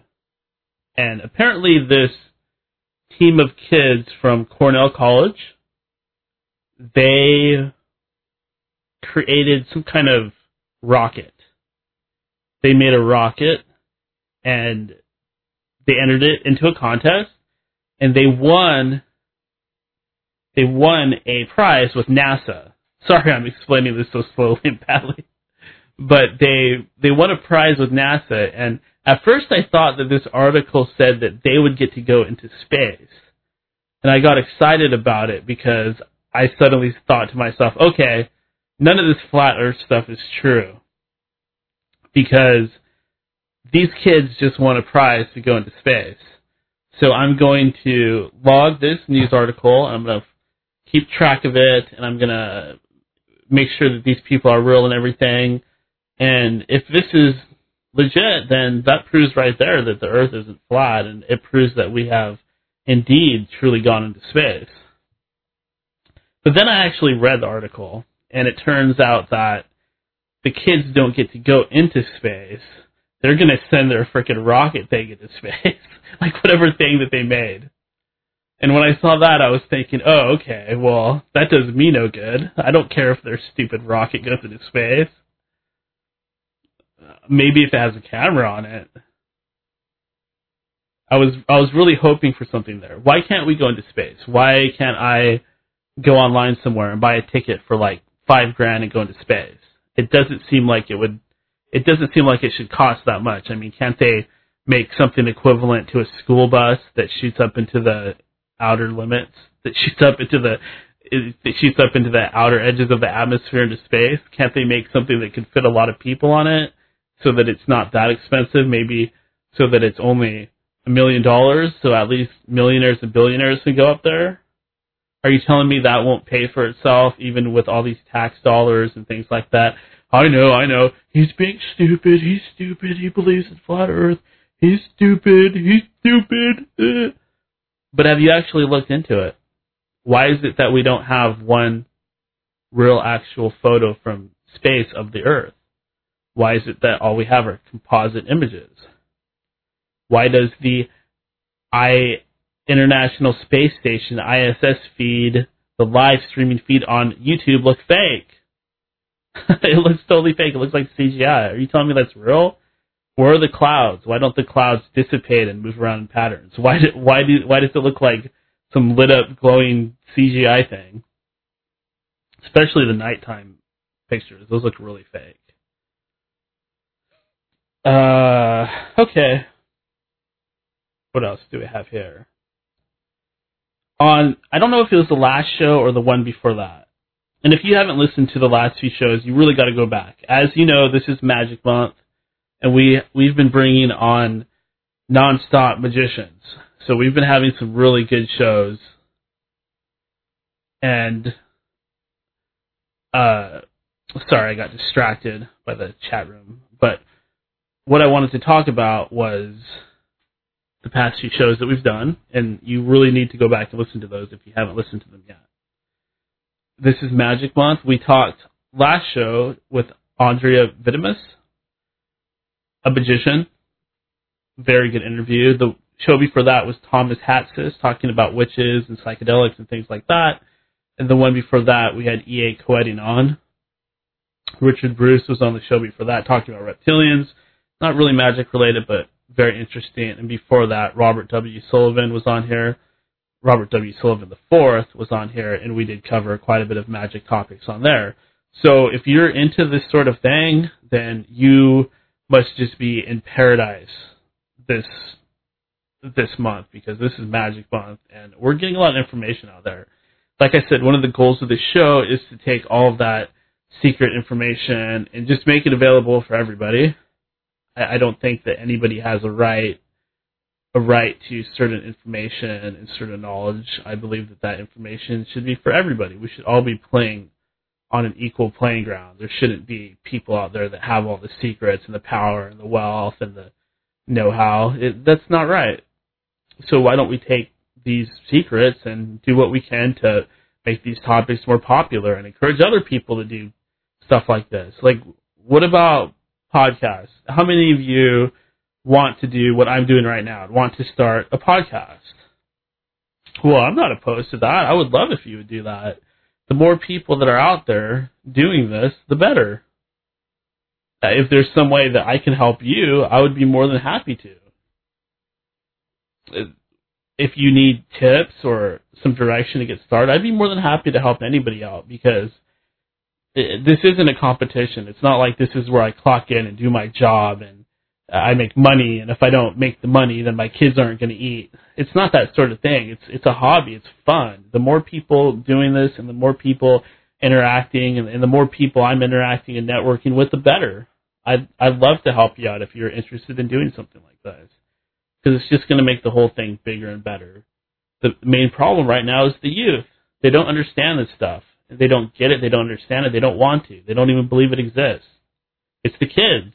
You gotta really you have to care. You can't be like one of these teachers that power trips and flunks people and just, acts like somebody that hates kids. You have to care about the future. You have to really invest in the future. You can't just think about yourself or your own selfish happiness and pleasure. You have to think about the future. You got to think about the little sprouts. You have to think about where things are going. If you can just avoid fucking up young people and the youth, then you're doing a lot more than others out there. Looks like we got a call. Howdy. Hello there. There we go. Oh. Is it him? It is the Wolfman. Hey, it's the Wolfman. Wolfman Jack. Wolfman Mike. Oh, Wolfman Mike. From Ontario, yeah. I thought perhaps we were being visited by the dearly departed spirit of Wolfman Jack. Well, I could always play some rock and roll on some old vinyl. Let's spin some there, buddy. All right, yeah. Can't you dig it?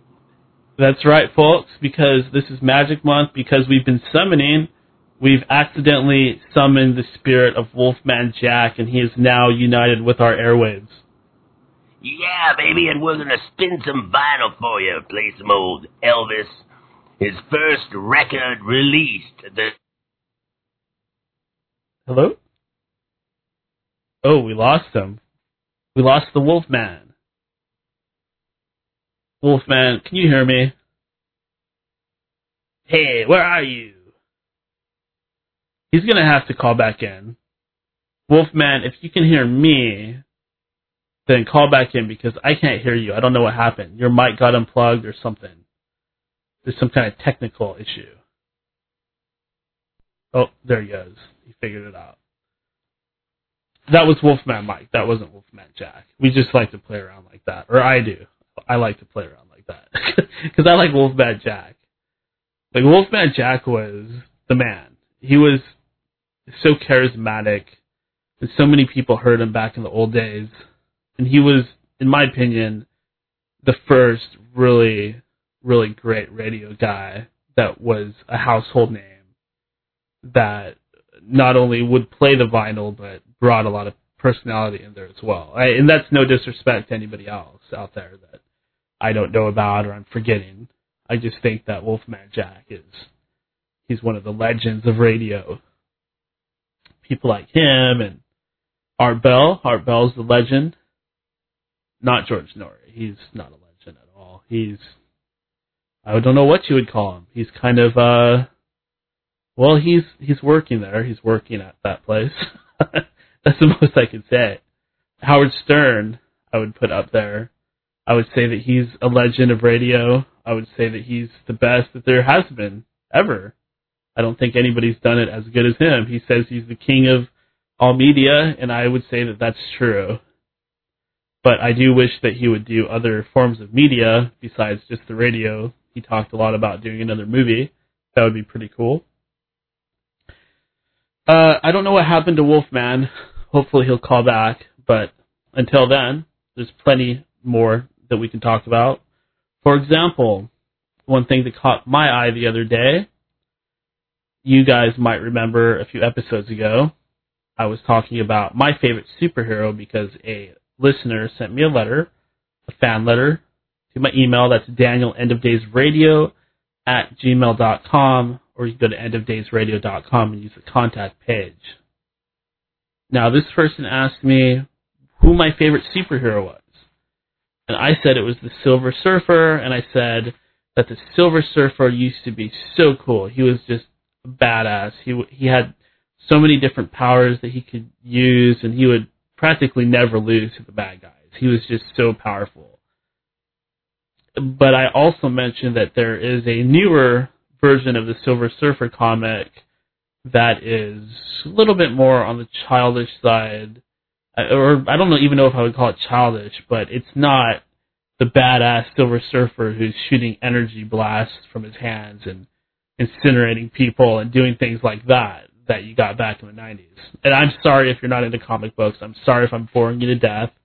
But come on, you got to know who the Silver Surfer is, right? If you don't know who the Silver Surfer is, jump on Google right now. Look up the Silver Surfer. But anyways, so I was complaining about the new Silver Surfer comic and how it's nothing like the old one. It just doesn't have that same magic that the old one did. It doesn't really have that Norrin Rad Silver Surfer badass feel to it. And it's no disrespect to the people making that comic or writing it. I believe that it won some kind of award. It's very different. It is kind of neat in its own right. But I don't care for the stories, and I don't care for the art. The stories are a little too goody two-shoes. They're not epic enough. They don't show how powerful the Surfer is. He's never fighting anybody. And in the art is very... I don't even know how you describe that. It looks... Well, we'll talk about this again later. It looks like we got another call. Hello. Hey. Hey, there you are. Yeah, the call dropped.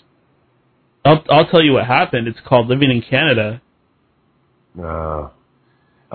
It's called an IP address conflict because of a power outage yesterday, and I forgot to reboot that computer. It's simple. Oh, okay. Well, we've got you here now. Yeah, it won't do it again. Yeah, how you doing? I'm good, man. What do you want to talk about, flat Earth or magic? Well, I was going to say magic, but then you said flat Earth, and now I'm thinking flat Earth. 'Cause I got a few things to tell you. I'm thinking if it was a flat Earth, logically, you should be able to go to a high elevation spot, maybe the top of a mountain or something, and you should basically be able to, with a high-tech viewing device, see all the way around. You should be able to see way over to mountains, like way over on maybe in a different continent. There should be a lot more detailed things that you can see, but you can't. So I don't support flat Earth. I think that pretty much blows it away. Because if you were up on a high elevated spot, you should be able to see a lot more than we can. It seems to just dip off in the distance, and that supports a round Earth. Okay, I see what you're saying. I do think that is a good point, but this is where I get confused because I've seen all these videos on YouTube that show these experiments that they've done, and they show a boat going over the horizon, or not over it, but going beyond the range of sight, and you see it kind of disappear, and it looks like it's ducking, and then the person pulled out a telescope and they were actually able to see the boat again. I think. Okay, yeah, but if they wait long enough, they'll see the boat dip down again in the telescope. Well, that's because there's something called a vanishing point. It's an object that's become too small and too far away to see. I don't believe that. You can see details of stuff on the moon with a telescope. You should be able to see all the way around this planet from on top of Mount Everest then. You should be able to see the whole flat disk from up there. Well, there's always a point where things become too small to see. For example, the stars in the sky, I can't see them. With the thing like a telescope, then, you should be able to climb Mount Everest and see the whole damn disk from up there. If it's flat, you should be able to see the edges from up there. Logically, you should be able to, because I can take a telescope and look at craters on the moon. So why wouldn't I be able to see the whole flat Earth from Mount Everest, from the top of it? Now, someone told me this, and this is the best argument I've heard yet, that, trying to debunk this flat Earth theory. That's the best one I've heard, anyway. It's logical, it makes sense, and I have to agree. Well, they do have videos where they show a person climbing up a tower or doing something like that, and they've showed all these different ways you can see these things that are too far in the distance, where if you actually took the curvature of the Earth into account and actually looked at the math and at what point that it should start developing a curve, it's been shown that those mathematics, they just don't add up, because you should definitely be able to see a curve from a certain altitude, and you can't. All you can see is just flat. It doesn't seem to matter how high you go.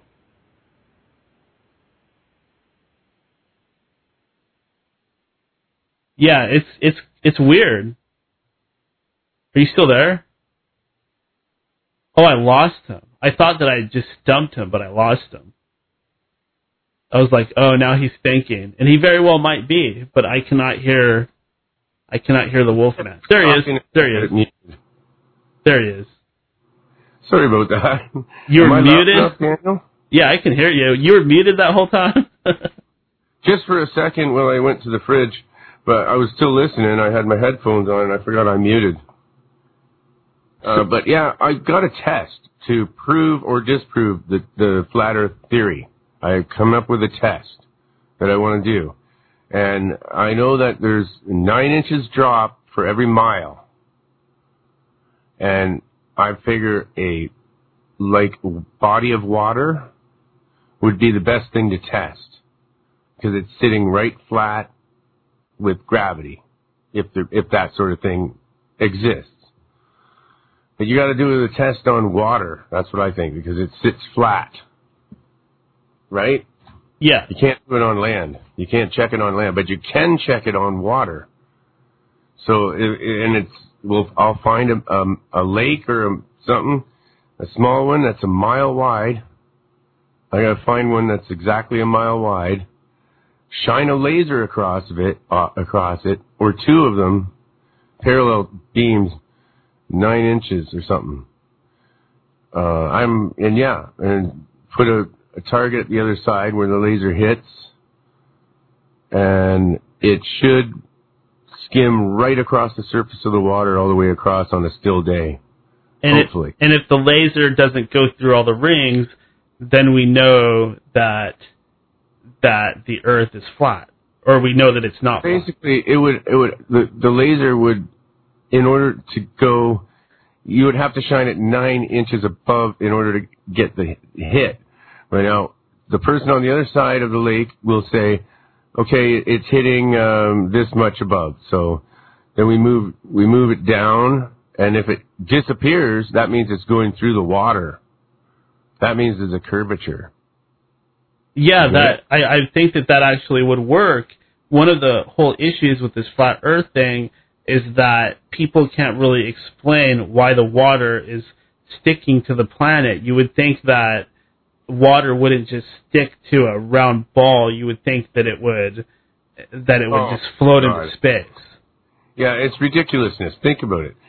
if you take a ball and a beach ball and squirt on it with some water and wonder why it's not sticking, that's because it's not in an anti-gravity field where it is the source of gravity. Because right now the Earth is bigger than everything else around us, so it is the source of gravity, right?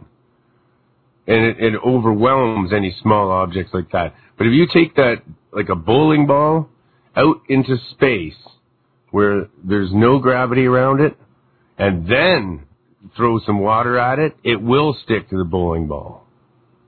The problem with that, though, is that if you took all the water off of the planet, it would look like an apple with bites bitten into the sides of it. Why is it that the water sticks to it in a perfect sphere? It doesn't really make sense. Because it's spherical, and it's all pulling in just like a black hole does. And actually, I believe the Earth is sentient. This is going way woo-woo for everyone. I believe it has a consciousness, and inside the center of the Earth is a singularity. You mean like a black hole? Yeah, a small one. A small black hole inside every planet. I believe that. Well, we've never actually seen the core of the planet, right? I don't think it's magma or metal or whatever. I think maybe there is that stuff around it, but I think the very center of the core of the Earth is a black hole, or like a miniature dwarf sun. I suppose that a really hardcore Christian would say that it's hot because it's hell. Well, it has to produce heat somehow. This liquid, like volcanoes, and it's got to be there has to be fusion going on in there, or something. Heat has to come from somewhere, from the center of the Earth. Yeah, I mean that's the really theory. Hot, man. You go down, down, down, it gets freaking hot. That means there's an inner sun. That's the theory, but it doesn't make sense. How could this big fire burn without oxygen? No, it's fusion. I think it's fusion, and it's like a nuclear reaction.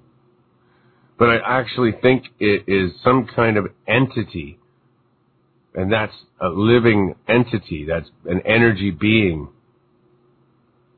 Well, why is it that supposedly the Earth is spinning and the moon is spinning around it, and we're both, the moon and the Earth, are spinning around the sun with all these other planets, and the whole thing, including the Earth and the sun, is hurtling through space at thousands of miles per hour. Why is it that we don't feel any of that, and why is it that we're not constantly getting hit by other planets and other bodies out there? You'd think we would have hit something by now, like a pool ball, like a cue ball. Okay, because the sun is sentient, and it is leading us through the cosmos in an intelligent way, and it watches to try so that none of its planets get hit. It's on purpose.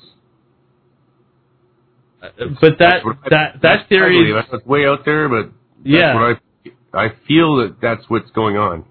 That theory is more wild than flat Earth. Yeah, that's what I think is going on. But I'm not the only one that thinks that. Some people worship the sun. Yeah, and that's because I believe it has consciousness. When I look at the sun, I do sun gazing. I squint my eyes, and I let a little bit of the direct light into because I believe we all have to take in ultraviolet rays through our eyes. Oh, you do that sun gazing. Yeah. And they give you these UV glasses and saying, oh, they're ultraviolet ray protection. Well, you know what that's doing? It's taking away the only good part of the light that you should be getting to keep you sick and dumb, just like fluoride.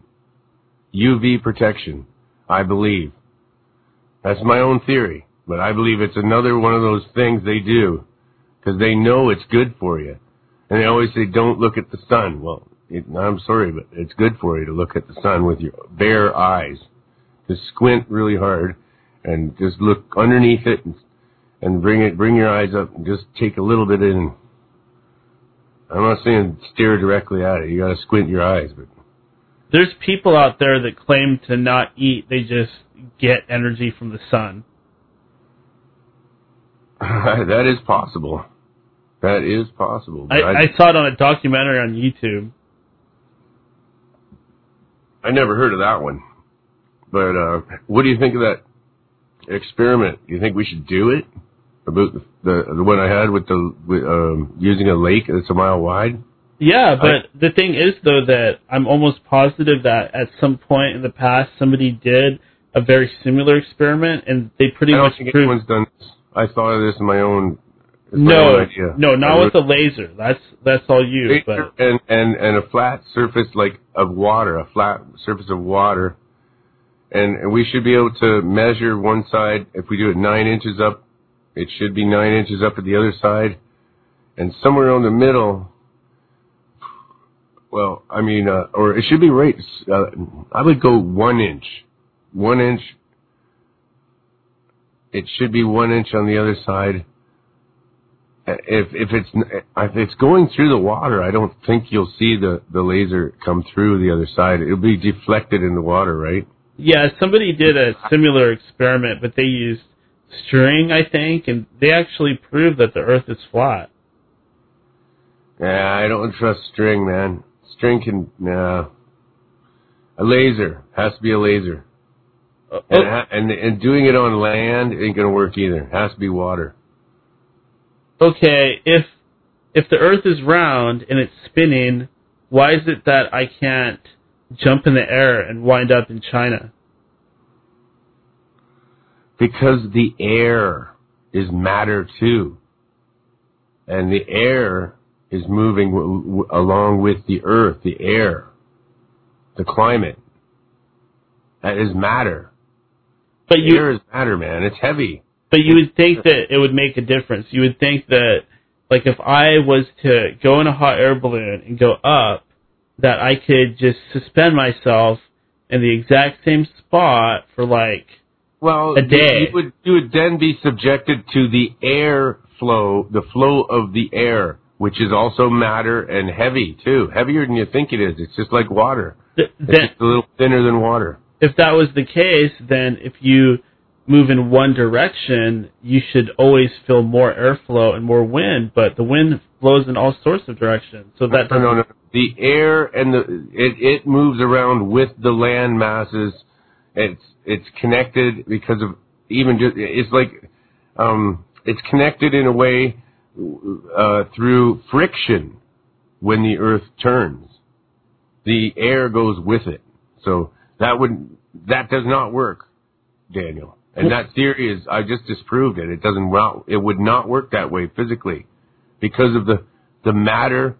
The air is part of it. The air is not think about it like a skin when the Earth turns. The air is the last skin when the Earth turns. And the air goes with the water and the solid matter. It all goes around together. So that, now if you go up into space beyond the atmosphere of air, and you hang there, then that will happen, what you're talking about. Then it will happen. Then you will see the Earth turn, and you'll sit there, and you'll see the Earth turn. Okay, but if that were the case, then I should be able to just... Well, if you're in an airplane, and you go from the East Coast to the West Coast, if the Earth was really turning, then it would be faster to go home because you would be flying into the turn of the Earth. No, it doesn't work that way. You don't understand what I'm telling you. The air is part of... If you go up beyond the atmosphere into space and fly home from up there, yeah, then it would be faster. But the thing is that you should still feel it, because if the air was supposedly pushing you along, then you should have more friction in the front of the airplane from the wind is blowing you home from school when you're on your bicycle. Yeah, you will go faster. But it all depends on air currents until you get up beyond our atmosphere into space. And then, if you go opposite direction that the Earth is turning, you will go way, way faster and towards your target.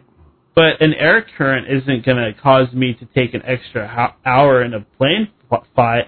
In a plane flight, it would take off a couple minutes at the most. To think that air would actually make that big of a difference, it doesn't really make a sense because airplanes are aerodynamic. Okay, I'm not following you now. Okay, an airplane is designed to slice into the air, to slice into the wind.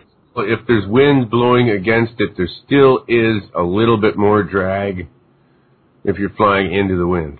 So you're saying the pressure from the wind is stronger if you are flying into the Earth's turn.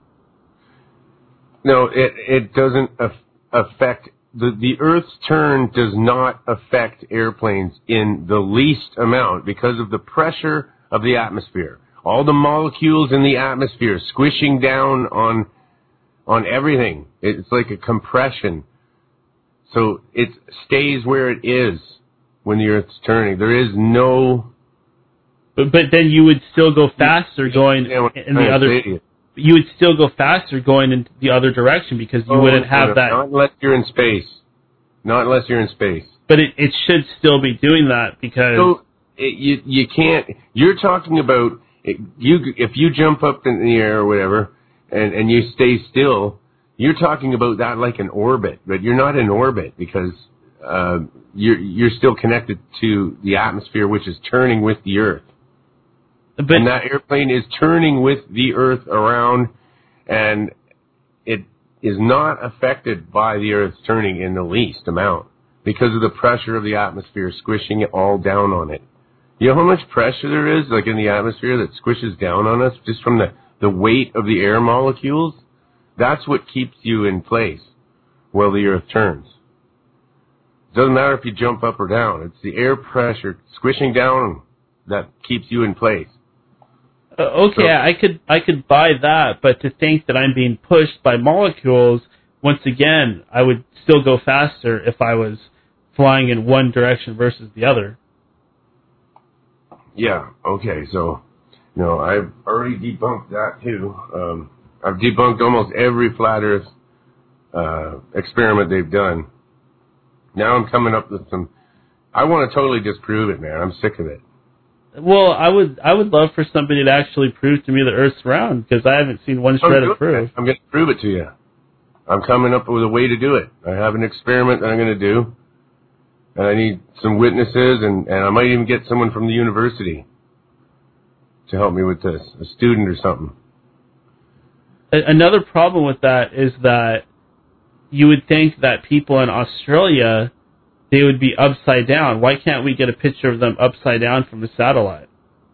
Okay, well, time zones. There's another one. Like, they say it's dark over there.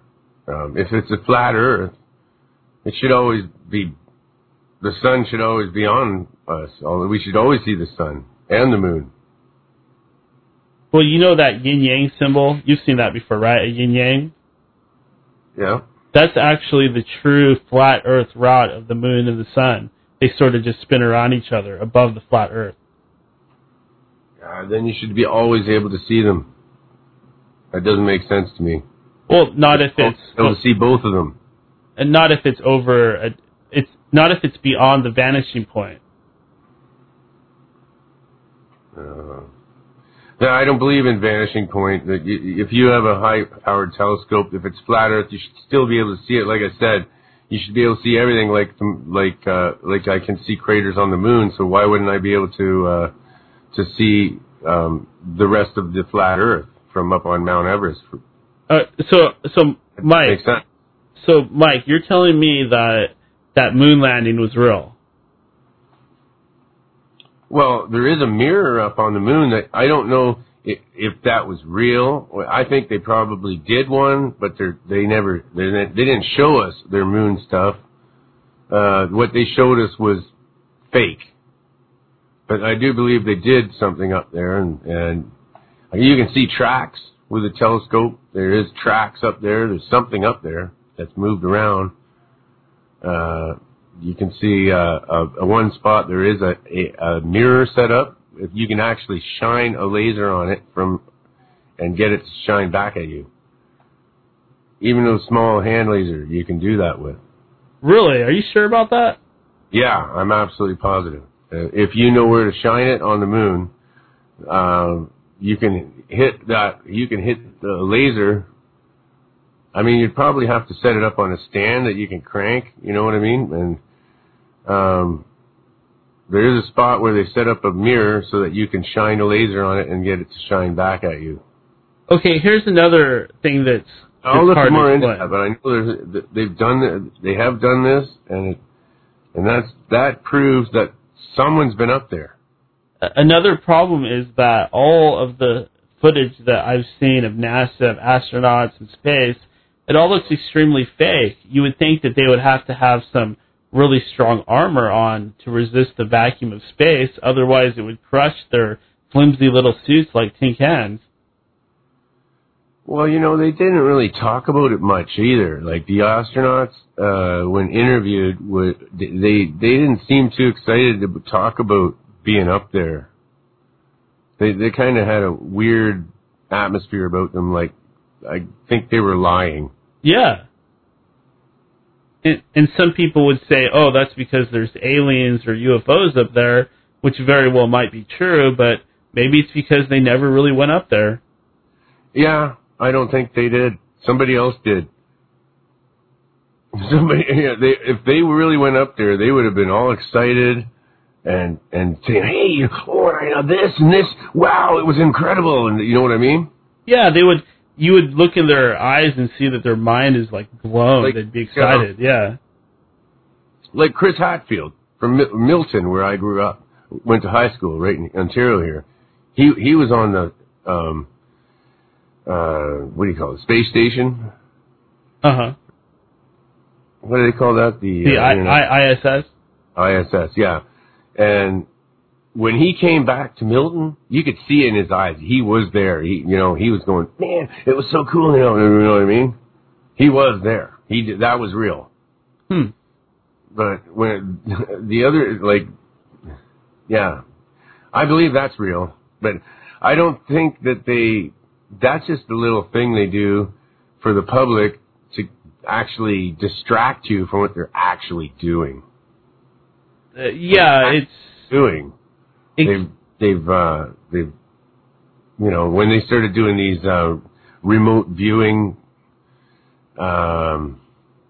classes and they're doing who is it? The CIA that was trying to get people find out who was good at remote viewing for a long time there. Yeah, there was a fellow named Ingo Swann. Yeah. And he actually remote viewed the moon, and according to him, there's alien activity going on up there, some kind of mining operation. This was a ploy to get people and recruit them and find out who can remote view, because that's how you steer one of these flying saucers. That's how you drive it. That's how you navigate. You have to be able to remote view in order, and that's the way it works. It works telepathically. When they reverse engineered it, they realized that, and they did talk with extraterrestrials, and what I've been told was through a secret source is that's how they drive them they need to be able to remote view. So that's what they were trying to find, people that can remote view back then for pilots for the reverse engineered flying saucers that work with Mercury vortex engines that are electromagnetic, basically anti-gravity, and that also would not work unless gravity was electromagnetic, which I believe it probably is. I think I know what you're talking about. I seen one of those crafts that was based on those principles. That triangle craft I saw when I was 18, I believe that was using the Mercury vortex, where the mercury substance spins around and it creates electromagnetic. It kind of turns it into a magnet. Like if you hold two magnets against each other, and they push away from each other, it kind of repels it and keeps it afloat. Yeah. That's also like the Vimana from the ancient Sanskrit texts. They describe the same thing with Mercury, a vortex engine. That's strange, eh? Like they had them back then. Already. I do definitely believe in those crafts because I've seen one, and I'm sure that those things can go as high as they want to. I don't think they're limited to just flying in the low atmosphere. I'm sure they can go to the moon, and they probably have a base up there for all I know. There it is. Trying to send Darren the link to your show. Why doesn't he have it? He was, you know, Darren. Yeah, you just go to endofdaysradio.com. For the link. He's the one who introduced me to your show. Oh, really? Yeah. He's the one who introduced me to your show. All right, I'll share it.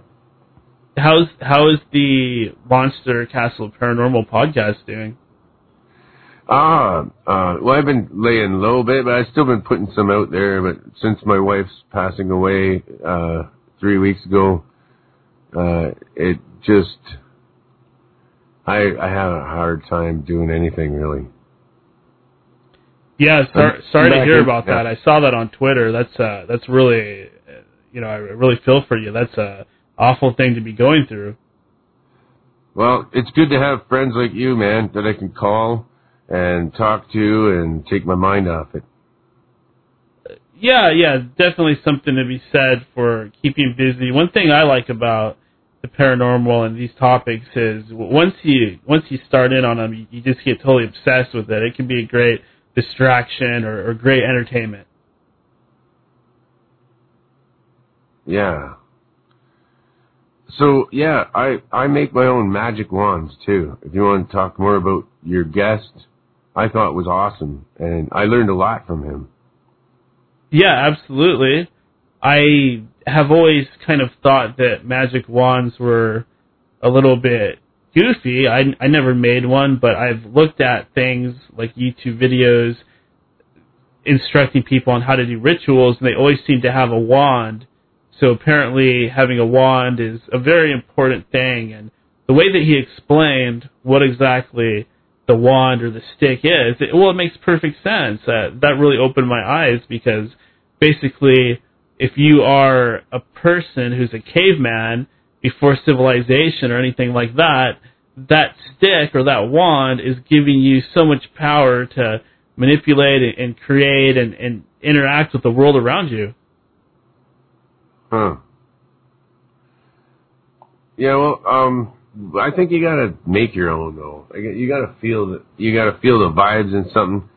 And if you find a stick and you think it's magic, well, it is. And then I find a crystal. If I feel like it's magic, I'll mount it on that stick. And I might even carve some sigils in there. And I usually make those up too. And I just, when I'm carving a symbol in there, I think of something. And so I'm putting my thought into it. And that's a spell. That is a spell. That's what a spell is. Because thoughts, even your thoughts, are spells. It's that simple. When you think, your thought goes out into the universe. It does never go away. It becomes actual matter. Thoughts actually have weight. Have you heard about that? That makes sense. They actually have registered scientifically that when thoughts go out of the human body, they actually have physical weight. It's a very small amount, but it's there. Yeah, I mean, I believe it because, like, think about if you have a head full of nasty thoughts, like if you are always thinking bad things about people, like your coworkers, anybody, even if they deserve it, if you are thinking this stuff, it is going to define who you are. For sure, man. Yeah. And, yeah. I can't remember. I could look it up, but I could back that up with the links to that study that was done about thoughts having weight. So, but then it never goes away. It's so. Yeah, that's. But anyways, I've used what I used my magic wand for. What did he say he used his for? I think that he pretty much just uses it for everything because he does a lot of different types of spells and concoctions. One of the main things he does is he does something called magic cooking that I was supposed to ask him about, but didn't really get into too much. So a lot of his videos are showing how to make things like certain oil substances or magical weapons and things like that. But I can imagine that he uses his wand or his stick for rituals and getting things to happen. Yeah. Pretty cool. Makes me want to go out there and start carving a stick. You can use it for anything. That's right. Anything you think of that you want to try doing and manifesting, you want to bring money to yourself or whatever. Like I literally do wave the magic wand around in the air when I say it over and over and over. You don't need a magic wand, but it just helps you. Even if you think you're magic, then you become more magic. And yeah, I believe it. Things happen that I wish for. It does happen. And you keep wishing for something, it will happen. Because the only way things happen is you have to start with the drive. You have to want something to happen. And if you say you never want anything to happen, nothing will happen. You'll sit there and your whole life will go by you and nothing happened. Well, I know for sure that if you believe that something can't happen, you guarantee that it can't happen 100% because you won't even try to make it happen. Well, I couldn't find my dog a while ago. Then all of a sudden I was freaking out, and I pulled the headphone out, and that's why I couldn't hear the guy for a little while on the show when I called in.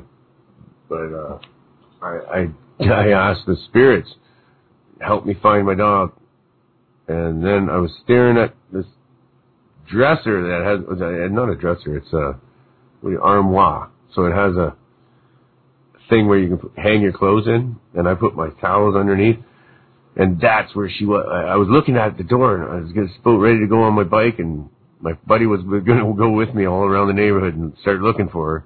And I looked at that door, and it was shut. I remember shutting that door. She didn't answer when I called her, but I thought that's where she is. I opened the door, and there she is. You have a psychic connection. Well, I can find anything.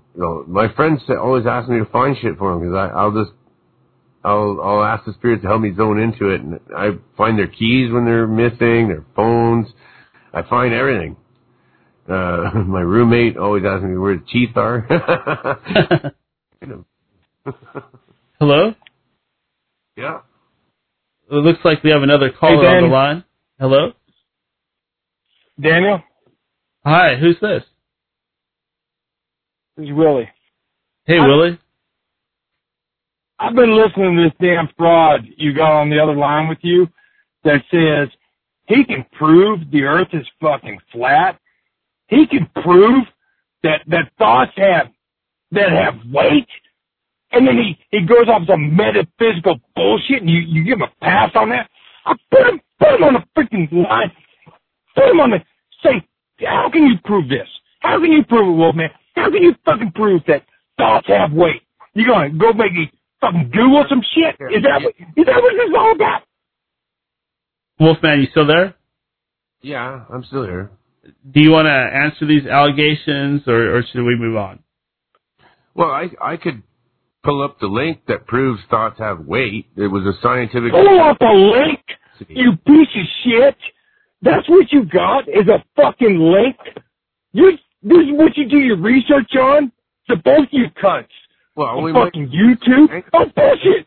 Oh, you come off like you're psychic. Fuck you, Wolfman. Penguin. If we find him a penguin and he has we barbecue it on a rotisserie, Willie will calm down. Okay, so you know Willie. Oh yeah. Okay. Well. Okay, that's what I thought. I was hoping that you know Willie and he's not really that mad at you. he just doesn't agree with what I was saying. He wants proof. That's all I ask. You both come on here with your fancy pants, and you get on the air and you prance around like, oh, there's Illuminati. You fold up a dollar bill, you're going to be signed up with the devil. Fuck you, Wolfman. Wolfman, I'm trying to speak here. Well, the Illuminati actually does exist. I mean, there's a Wikipedia page for the Illuminati. Wikipedia? You son of a... Can you guys get out of your fucking mother's basement? And don't believe that the dollar bill you got stuck up in your ass that the government gave you is going to control your fucking mind. Be a fucking man. That's all I've ever asked from Wolfman from day fucking one. But you little cunts, you get behind here on your stupid fucking microphones, and you can spread your word about how everything's wrong. And Wolfman can talk about how, I thought I had weight, but you can't prove that shit. You can't prove a fucking thing anyone has ever said on this shit fucking show. Somebody already did. I read the article on it, and it's been proven at a university. And I'll pull it up right now. And there's definitely you pieces of shit are fucking pseudoscientists, little bitches that cannot come up with a thought that you can't come up with. Fucking YouTube. That's where you get your fucking credibility. Well, wait a minute. Did you even come up with a cockamamie idea like I did, Willie, on my own? Like that? Could you even conceive something like that? I mean, it's pretty far out. And I think we should I'm trying to disprove the flat earth theory is what I'm trying to do with that. What you're doing is you're throwing a bunch of shit up on the wall and see if it sticks. And you'll say, maybe I'll fucking try it out later. Because I ain't got time. Because I want to sit at home, smoke my fucking weed. Both of you bitches. On a ball in the Earth's gravity, it won't work. But if you take it into space, and they've done this on the ISS, they've put water molecules in the air floating around, and they put another object, like a bowling ball, near it, and the water droplets are actually attracted to the bowling ball. So there you go. So both you and Daniel, you take what NASA says, and you say, they're lying to me. But then you find one bit of truth. And you latch on to one bit of fucking truth. Okay, and Willie. that validates anything Willie. both of you fucking say. Wait, Willie. It's theory. We don't know. I don't fucking know. What's your theory? Bullshit. You act like you fucking know everything.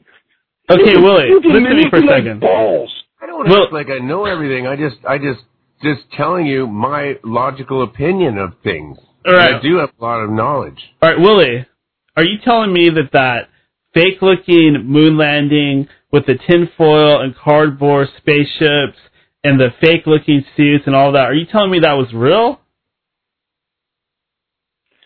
All I'm saying, Daniel, is I'm a fucking man.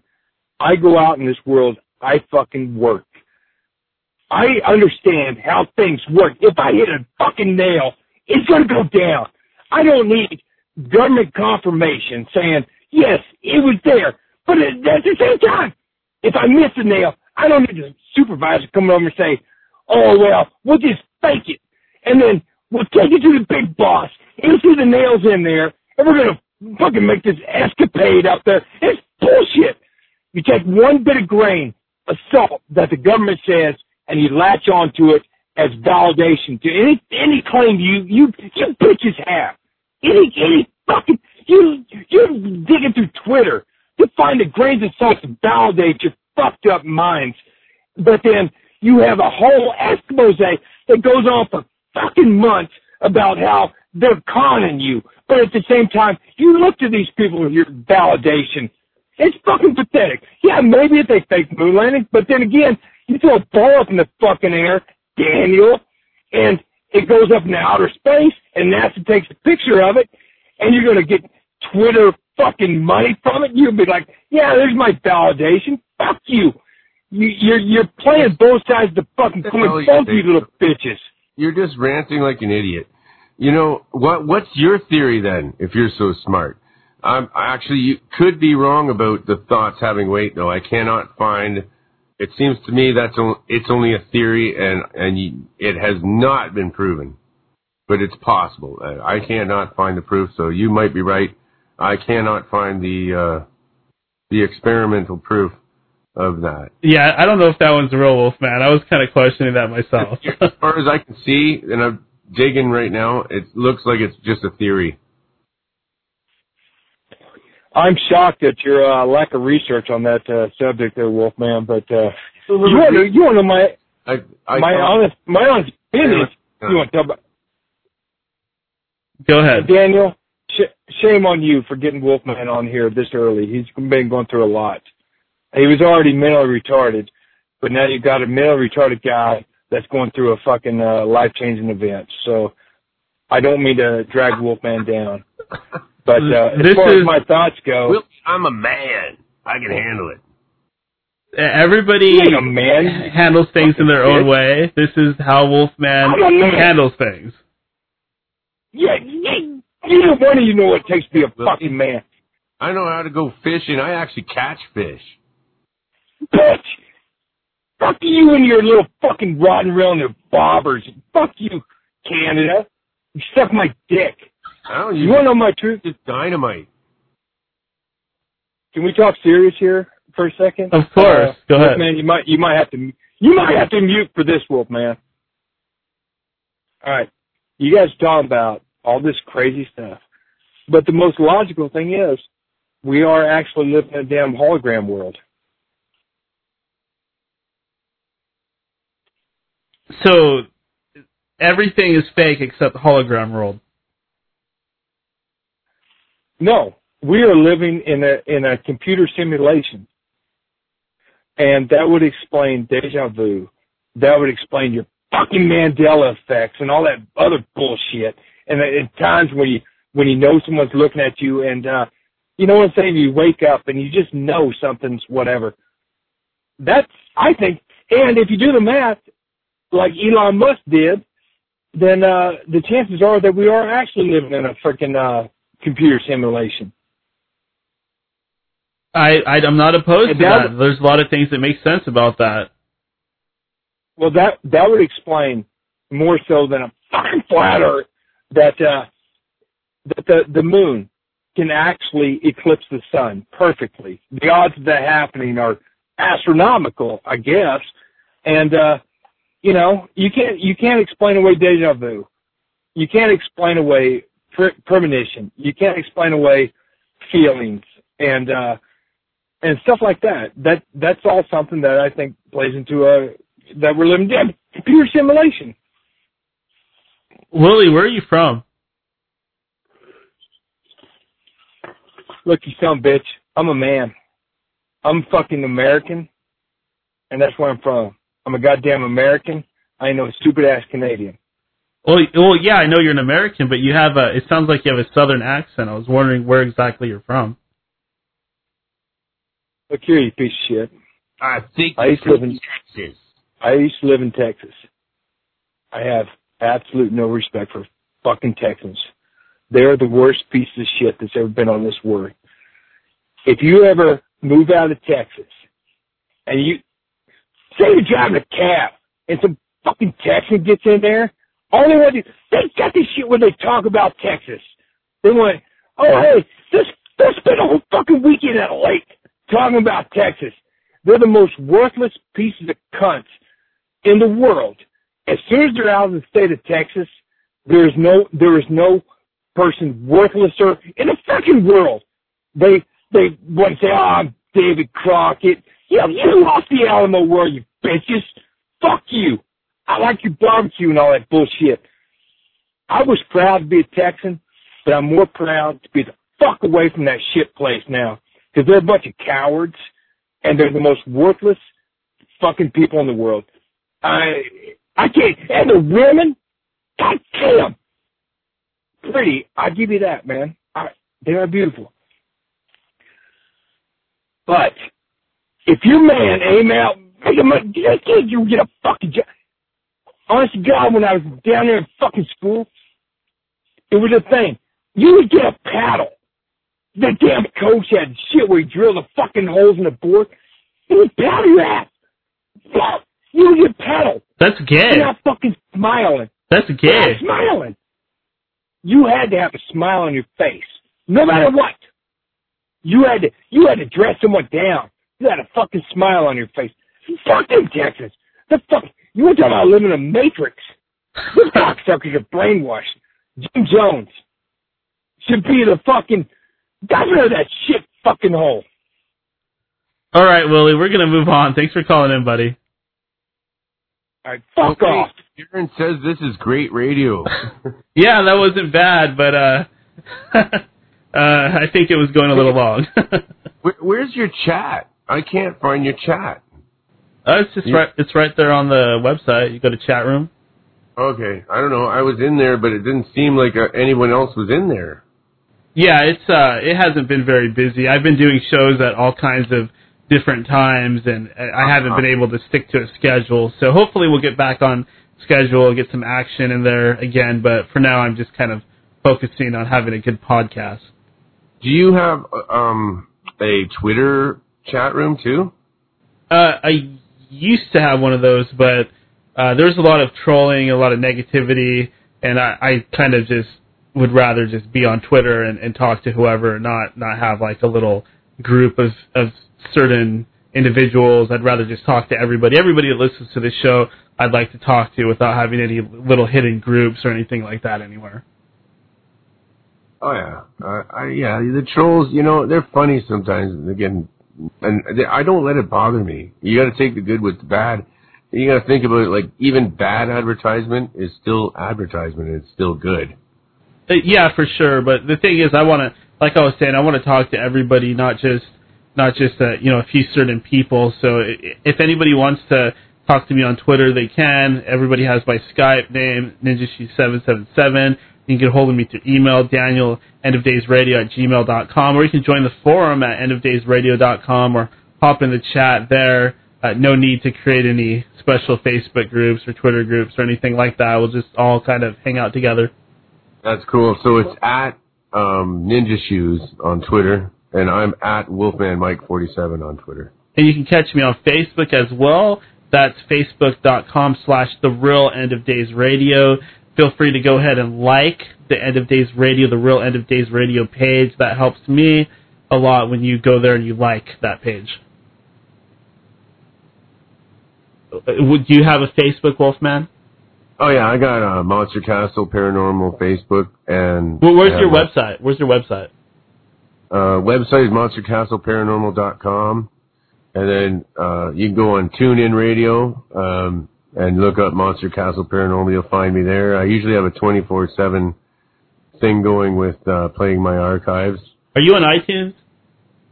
No, I haven't done iTunes yet. But yeah, you got to get in on that, buddy, because I looked for your show one time. I couldn't find it. Yeah, we got to talk privately after the show. I need your help with something. Yeah, of course. Just message me. But I'll let you go for now. I'm gonna finish up the show. So I'll talk to you later, Wolfman. All right, thanks a lot for having me on, man. Yeah, check out Monster Castle Paranormal, everybody. What times are you on again? Saturday, midnight Eastern Central Time, always live from 3-hour show, and I usually do a Dirty Rotten Taro afterwards, which is a comedy show, and it's not for everybody, but we do tarot readings, and they become twisted. Sometimes I do, sometimes they turn out good, sometimes they're just funny as hell. I try to throw a punch in at the end of them. And I also do prank phone calls and stuff. And we get really crazy on that show. It's a lot of fun. All right, awesome. And I will talk to you again, Wolfman. All right. Yeah, you can find that on Spreaker.com. All right, I'll talk to you later. Bye. Bye now. And there you have it. That was Wolfman Mike going through some hard times, but still taking the time out of his day to call in and join me here on End of Days Radio, still broadcasting from those beautiful broken ruins of Babylon. And there are just a few more things I want to talk about. I don't have a whole lot of time because we are getting close to 4 hours, and I don't want to make this show too super long. Otherwise, no one's going to have time to listen to it. So I have a couple more emails. I'll just read one of them for now, and I'll save the other one for tomorrow. Yes, we're on again tomorrow night at the standard time, or sort of the standard time, at 8 p.m. Pacific Standard Time. I will be talking to David Charles Plate about some very interesting topics. There's also a lot more shows headed down the pipe as well that I have not added to the schedule yet, but I will do that as soon as I'm done with this show here. Okay, so I think I'm going to save this one.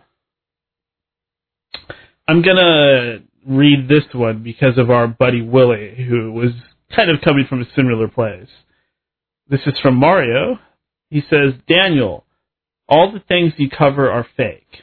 In fact, you are a snake oil salesman, just like Alex Jones, who you claim to hate, yet you constantly quote. Signed, Mario. Wow, that is a mean one. Mario. Okay, so, first of all, the things I cover are not fake. You just think that they're fake. I have no doubt that there are things that I cover that are fake. I have no doubt that I'm completely wrong about many things, that many of my guests are very wrong about a great number of things. But that is the nature of what we are doing. We're exploring the unexplained, the unknown. We're traveling through the darkness, learning about all that's out there that hasn't been explored yet. So, of course, there's going to be a lot of theories that turn out not to be true because we're always speculating. We're trying to figure out what's going on. But that doesn't mean that everything is fake. We obviously must have something to go on to be even interested in this stuff in the first place, right? There must be some truth to it, some small amount of evidence. There must be some corroborating witnesses. There must be something, right? Of course there is.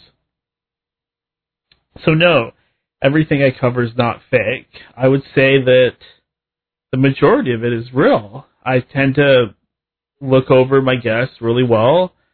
If I feel that if I know in my heart that that person is a fake, a fraud, a liar, then I don't have them on. Like if I look at their stuff and I can see it's very negative and that they're just trying to make money off of people and they're just making up wild assumptions and theories, then I won't have them on. But if I check out their stuff and it makes sense to me and they're proving things to me using logic and reason and they're very well thought out and well researched, then absolutely I'll have them on and I'll talk to them. Because I believe that there is a great deception going on and we are all under a spell. We're all inside of a matrix. We're under a spell. Our thoughts are controlled. Our reality is controlled. And it's a very tight reality. It's a tight shoe fit reality. It's a reality where the shoe is on the foot and it's very tight. There's no room to really think. There's no room for flexibility. And that's sad that we live in this tight shoe reality. It's sad. It's sad that kids grow up in this sometimes shitty existence of materialism, right? That's kind of part of it. All the materialism and the money. The money is the energy, and the energy is all going somewhere. We really should pay attention to where our energy is going because if we did that, we might actually get somewhere. The thing is that a lot of us worked shitty jobs. I've had plenty of shitty jobs, and I didn't want to be there. But this system that we live in forced me to be there because I have to pay my bills. I suppose if I grew up more naturally inclined and bonded with the earth, that I would not have to do things like that. But I also wouldn't have cool stuff like iPhones and electric guitars and things like that. So, whoa, somebody's calling in again. Wow, okay, let's do it. Hello. Hey, Daniel. Oh, hey there, buddy. How you doing? Doing good. How are you doing? Oh, I'm good. I'm enjoying the show, but I tuned in late thinking that you were regular time, 9:30. Oh, I'm sorry. I didn't give you the right time. What time did you start the show? We've been going since 5 o'clock. 5 o'clock? Oh, my God. The Wolfman was on the entire time? No. We had a magician on earlier named Billy Brujo. I missed it. God damn it, Daniel. I was looking forward to that. Yeah, you missed a good show, but luckily you do not have to listen to the live shows because it's released in many forms afterwards, so you can go back and you can listen. Yeah, I listened to you on Stitcher. It's my favorite podcast replayer because I can download that and use it data-free the next day. Yeah, absolutely. You post it. Yeah, shout out to those guys over at Stitcher. But goddamn, I missed the Wolfman. Ow! This is the Wolfman. This is the Wolfman Jake, baby. You know my favorite part about the Wolfman? What's that? He's a musician, and or one of my favorite things. And then he does a great Wolfman impression, and then that song, Flat Earth Heads. You don't have to something or another. Yeah, how does it go? Flat Earth Heads, you know that they lied to you, something. You know that they lied to you. I should have had him sing that. I had him right here on the line. I would have sang. Well, I missed a large part of his show, and then Willie calls in. Thank God he's following Wolfman around and not you, Daniel. Yeah, he was a little aggressive, but it was kind of entertaining, so I wanted to keep him on the line a little while. It's pretty funny. If somebody's calling me bitch, I usually call them bitch back, though, you know. That's just me. Yeah, I totally get that. I just, I try to be nice to everybody. When he was talking about driving a nail, he might be one of those construction workers that you see out there that's kind of one eye's kind of going the other direction and he's pounding a nail. Have you ever seen that guy? Yeah, definitely. And he's using a little more aggression than you would need to pound the nail. I do that sometimes too, you know. Well, not everybody believes in these magical and mystical things. Many people would rather live in that tight shoe reality like I was talking about earlier. Well, I missed the tight shoe reality. I was hoping to catch the magician talking about voodoo. Yeah, he didn't really talk about voodoo, but he talked quite a bit about just, general magic topics. And he has an interesting show that he does on YouTube. Go to Billy Brujo. Search Billy Brujo. You can watch some of his videos. He actually does something called magical cooking, and he shows how to, make these different oils and different enchanted weapons and things like that. I'll tune back into your show and hear what he was talking about. Maybe I'll check his site out, but I'm going to say a couple things about voodoo real quick that I know. Go ahead. The zombie dust, they make that out of puffer fish that exists off the coast of Haiti. Yeah, that whole thing is really creepy. The zombie thing where they put you in a grave or whatever and they give you the drug and you have to be somebody's slave. But they dry the puffer fish and it's got the neurotoxin that produces the zombie effect, Daniel. That's the most important part to understand. Yeah, that's some spooky stuff. All shamans from every part of the world understand which mushrooms or puffer fish produce which effects in all the regions around the globe. So on the zombie thing, that's a very powerful neurotoxin that has incredible effects. Do you remember me talking about how pearl divers can hold their breath for 20 minutes, Daniel? Yeah, that's right. Zombie drug causes your heart to slow down where you can be buried alive for days. and not need the amount of oxygen that you would require normally if you're in your right state of, if you're not trained on how to breathe differently. Do you remember how we've been talking about the Himalayas and the masters, the hidden masters, Daniel? Yeah, definitely. They use drugs in the Himalayas too, those monastic orders. It's been proven, researchers have traveled to those mountains and documented that there was one researcher in particular, his name was Arkan Darul, and he seeked out all secret societies. That was his project. Wrote an incredible book. But he talks about going to the Himalayas and meeting one of these monasteries, and they took him through a ritual, and they banged the gongs, and they did everything that you would think of. But they fed him some gruel. He called it gruel, like mashed up stuff over in the Himalayas. And he snuck some out at the end, and he had it tested. And they were using carcinogens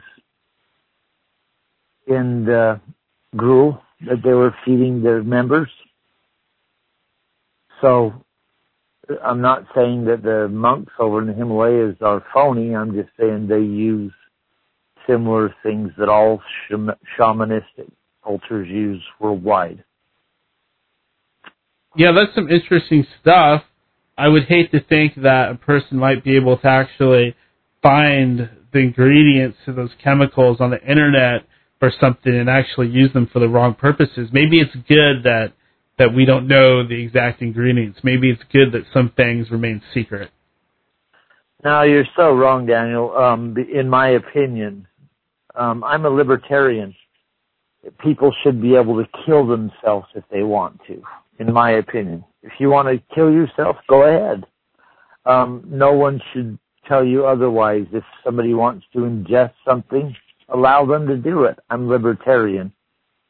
Because you know why, Daniel? By that method, it's trial and error. If it doesn't work, people learn a lesson. You know what I'm saying?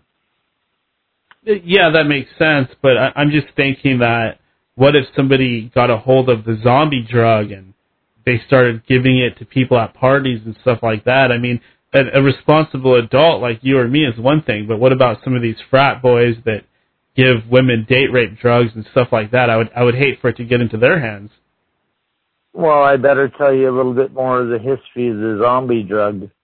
As soon as the pharmaceutical corporations figured out that the zombie drug was coming out of Hades, they went and developed the zombie drug, and that's most of the drugs on the market right now. Did you know that? Oh, you mean like the weird designer bathrobe drugs and that stuff? The ones, the depression. Are you feeling bummed out? Take one of these. Puts you in a zombie state. Have you ever done an antidepressant, Daniel? I can't really say that I have, other than pot. Most antidepressants you have to use for a few weeks before the effects to kick in. And believe me, they have ones that will produce a zombie effect. And that's probably partly what's going on in the United States. I have had this stuff called pharmaceutical industries. I have had this stuff called Seroquel. Have you ever had that? Oh no, I don't take any pharmaceuticals. Yeah, that Seroquel myself. that stuff will turn you into a zombie right quick. But I've known people that taken Prozac and every type of drugs over the years, Daniel. I'm very observant. I realized long ago that people were being whacked out by these drugs. And then I started to make the connections a long time ago. You know how video games, a lot of them are those first-person shooter games? Yeah, like Doom or Call of Duty, games like that. Yeah. When the Soviet Union collapsed, Daniel, the military had a bunch of simulator games that they created to train the military. And so rather than, sit around, this is what they claim, the military got into game manufacturing. And they used their simulators to produce a lot of the first-person shooter games back in the late 90s. And at that same time, a lot of the zombie drug was being introduced into the pharmaceutical antidepressant thing. Look it up, Daniel. The chemical combinations might be slightly different, but they're almost identical in effects that they produce. Slightly different, but almost identical. If you go to another culture, Daniel, that's primitive, all they have to do, like your last guest was saying, is the community condemns that one person, and then the shaman puts the curse on them. And then pretty soon that guy's going to become a zombie because the community's condemned him, and the magic works.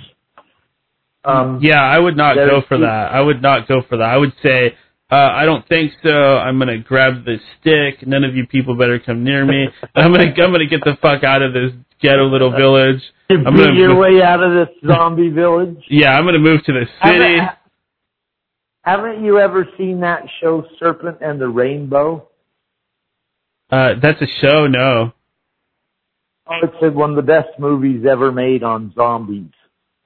This researcher from the United States goes to Haiti because the company sends him there to find out about the drug. So he goes down there, and sure enough, he pisses off the zombie people because he wants the drug. The ones that control the drug. And so they use it on him, and they bury him alive. And then they turn him into a zombie. And it was a well-done movie, Daniel, like major Hollywood production called The Serpent and the Rainbow. And he comes back he tries to get out of there, and they show up in a parade and blow some of this dust in his face.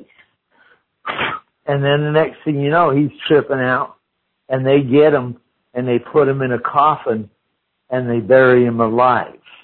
Ugh. And that'll fuck you up. They throw a couple spiders in at the end. And let me tell you about Haiti. That's real. Voodoo and zombies, and that is real. The last president of Haiti, his name was Baby Doc Jubilee, and he ran that country. He was the president, and he was the head witch doctor of Haiti. We overthrew that country. We helped overthrow it back in the 90s, maybe. And when they went in, he had tons of jars, Daniel, where he claimed he was keeping people's souls. Okay, that's pretty weird. Yeah, that's pretty weird. You can go look it up. So he was into voodoo then? He was into voodoo. The whole country still ran by voodoo. And the president was the head voodoo priest. You can go look that up. Baby Doc Jubilee. That kind of reminds me, there's a movie that's kind of like that called The Wicker Man, where Nicolas Cage, he goes to this island and they end up burning him alive inside of this giant wicker man. I didn't see that one, but if you know what's good for you, you'll look up The Serpent and the Rainbow, because that'll blow your mind. Yeah, I'll check it out. That sounds interesting. Yeah, it was a big budget movie, and boy, it's spooky. There's only a few movies that I go, that's scary. Like The Exorcist, that was pretty scary.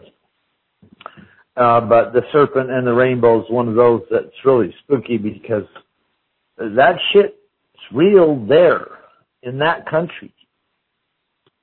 Yeah, I don't doubt it. I don't doubt it. That is really some creepy stuff. I mean, don't they believe in werewolves too? Like they call them loot guru or something like that? What? I'm not sure what Haitians call shape-shifting. But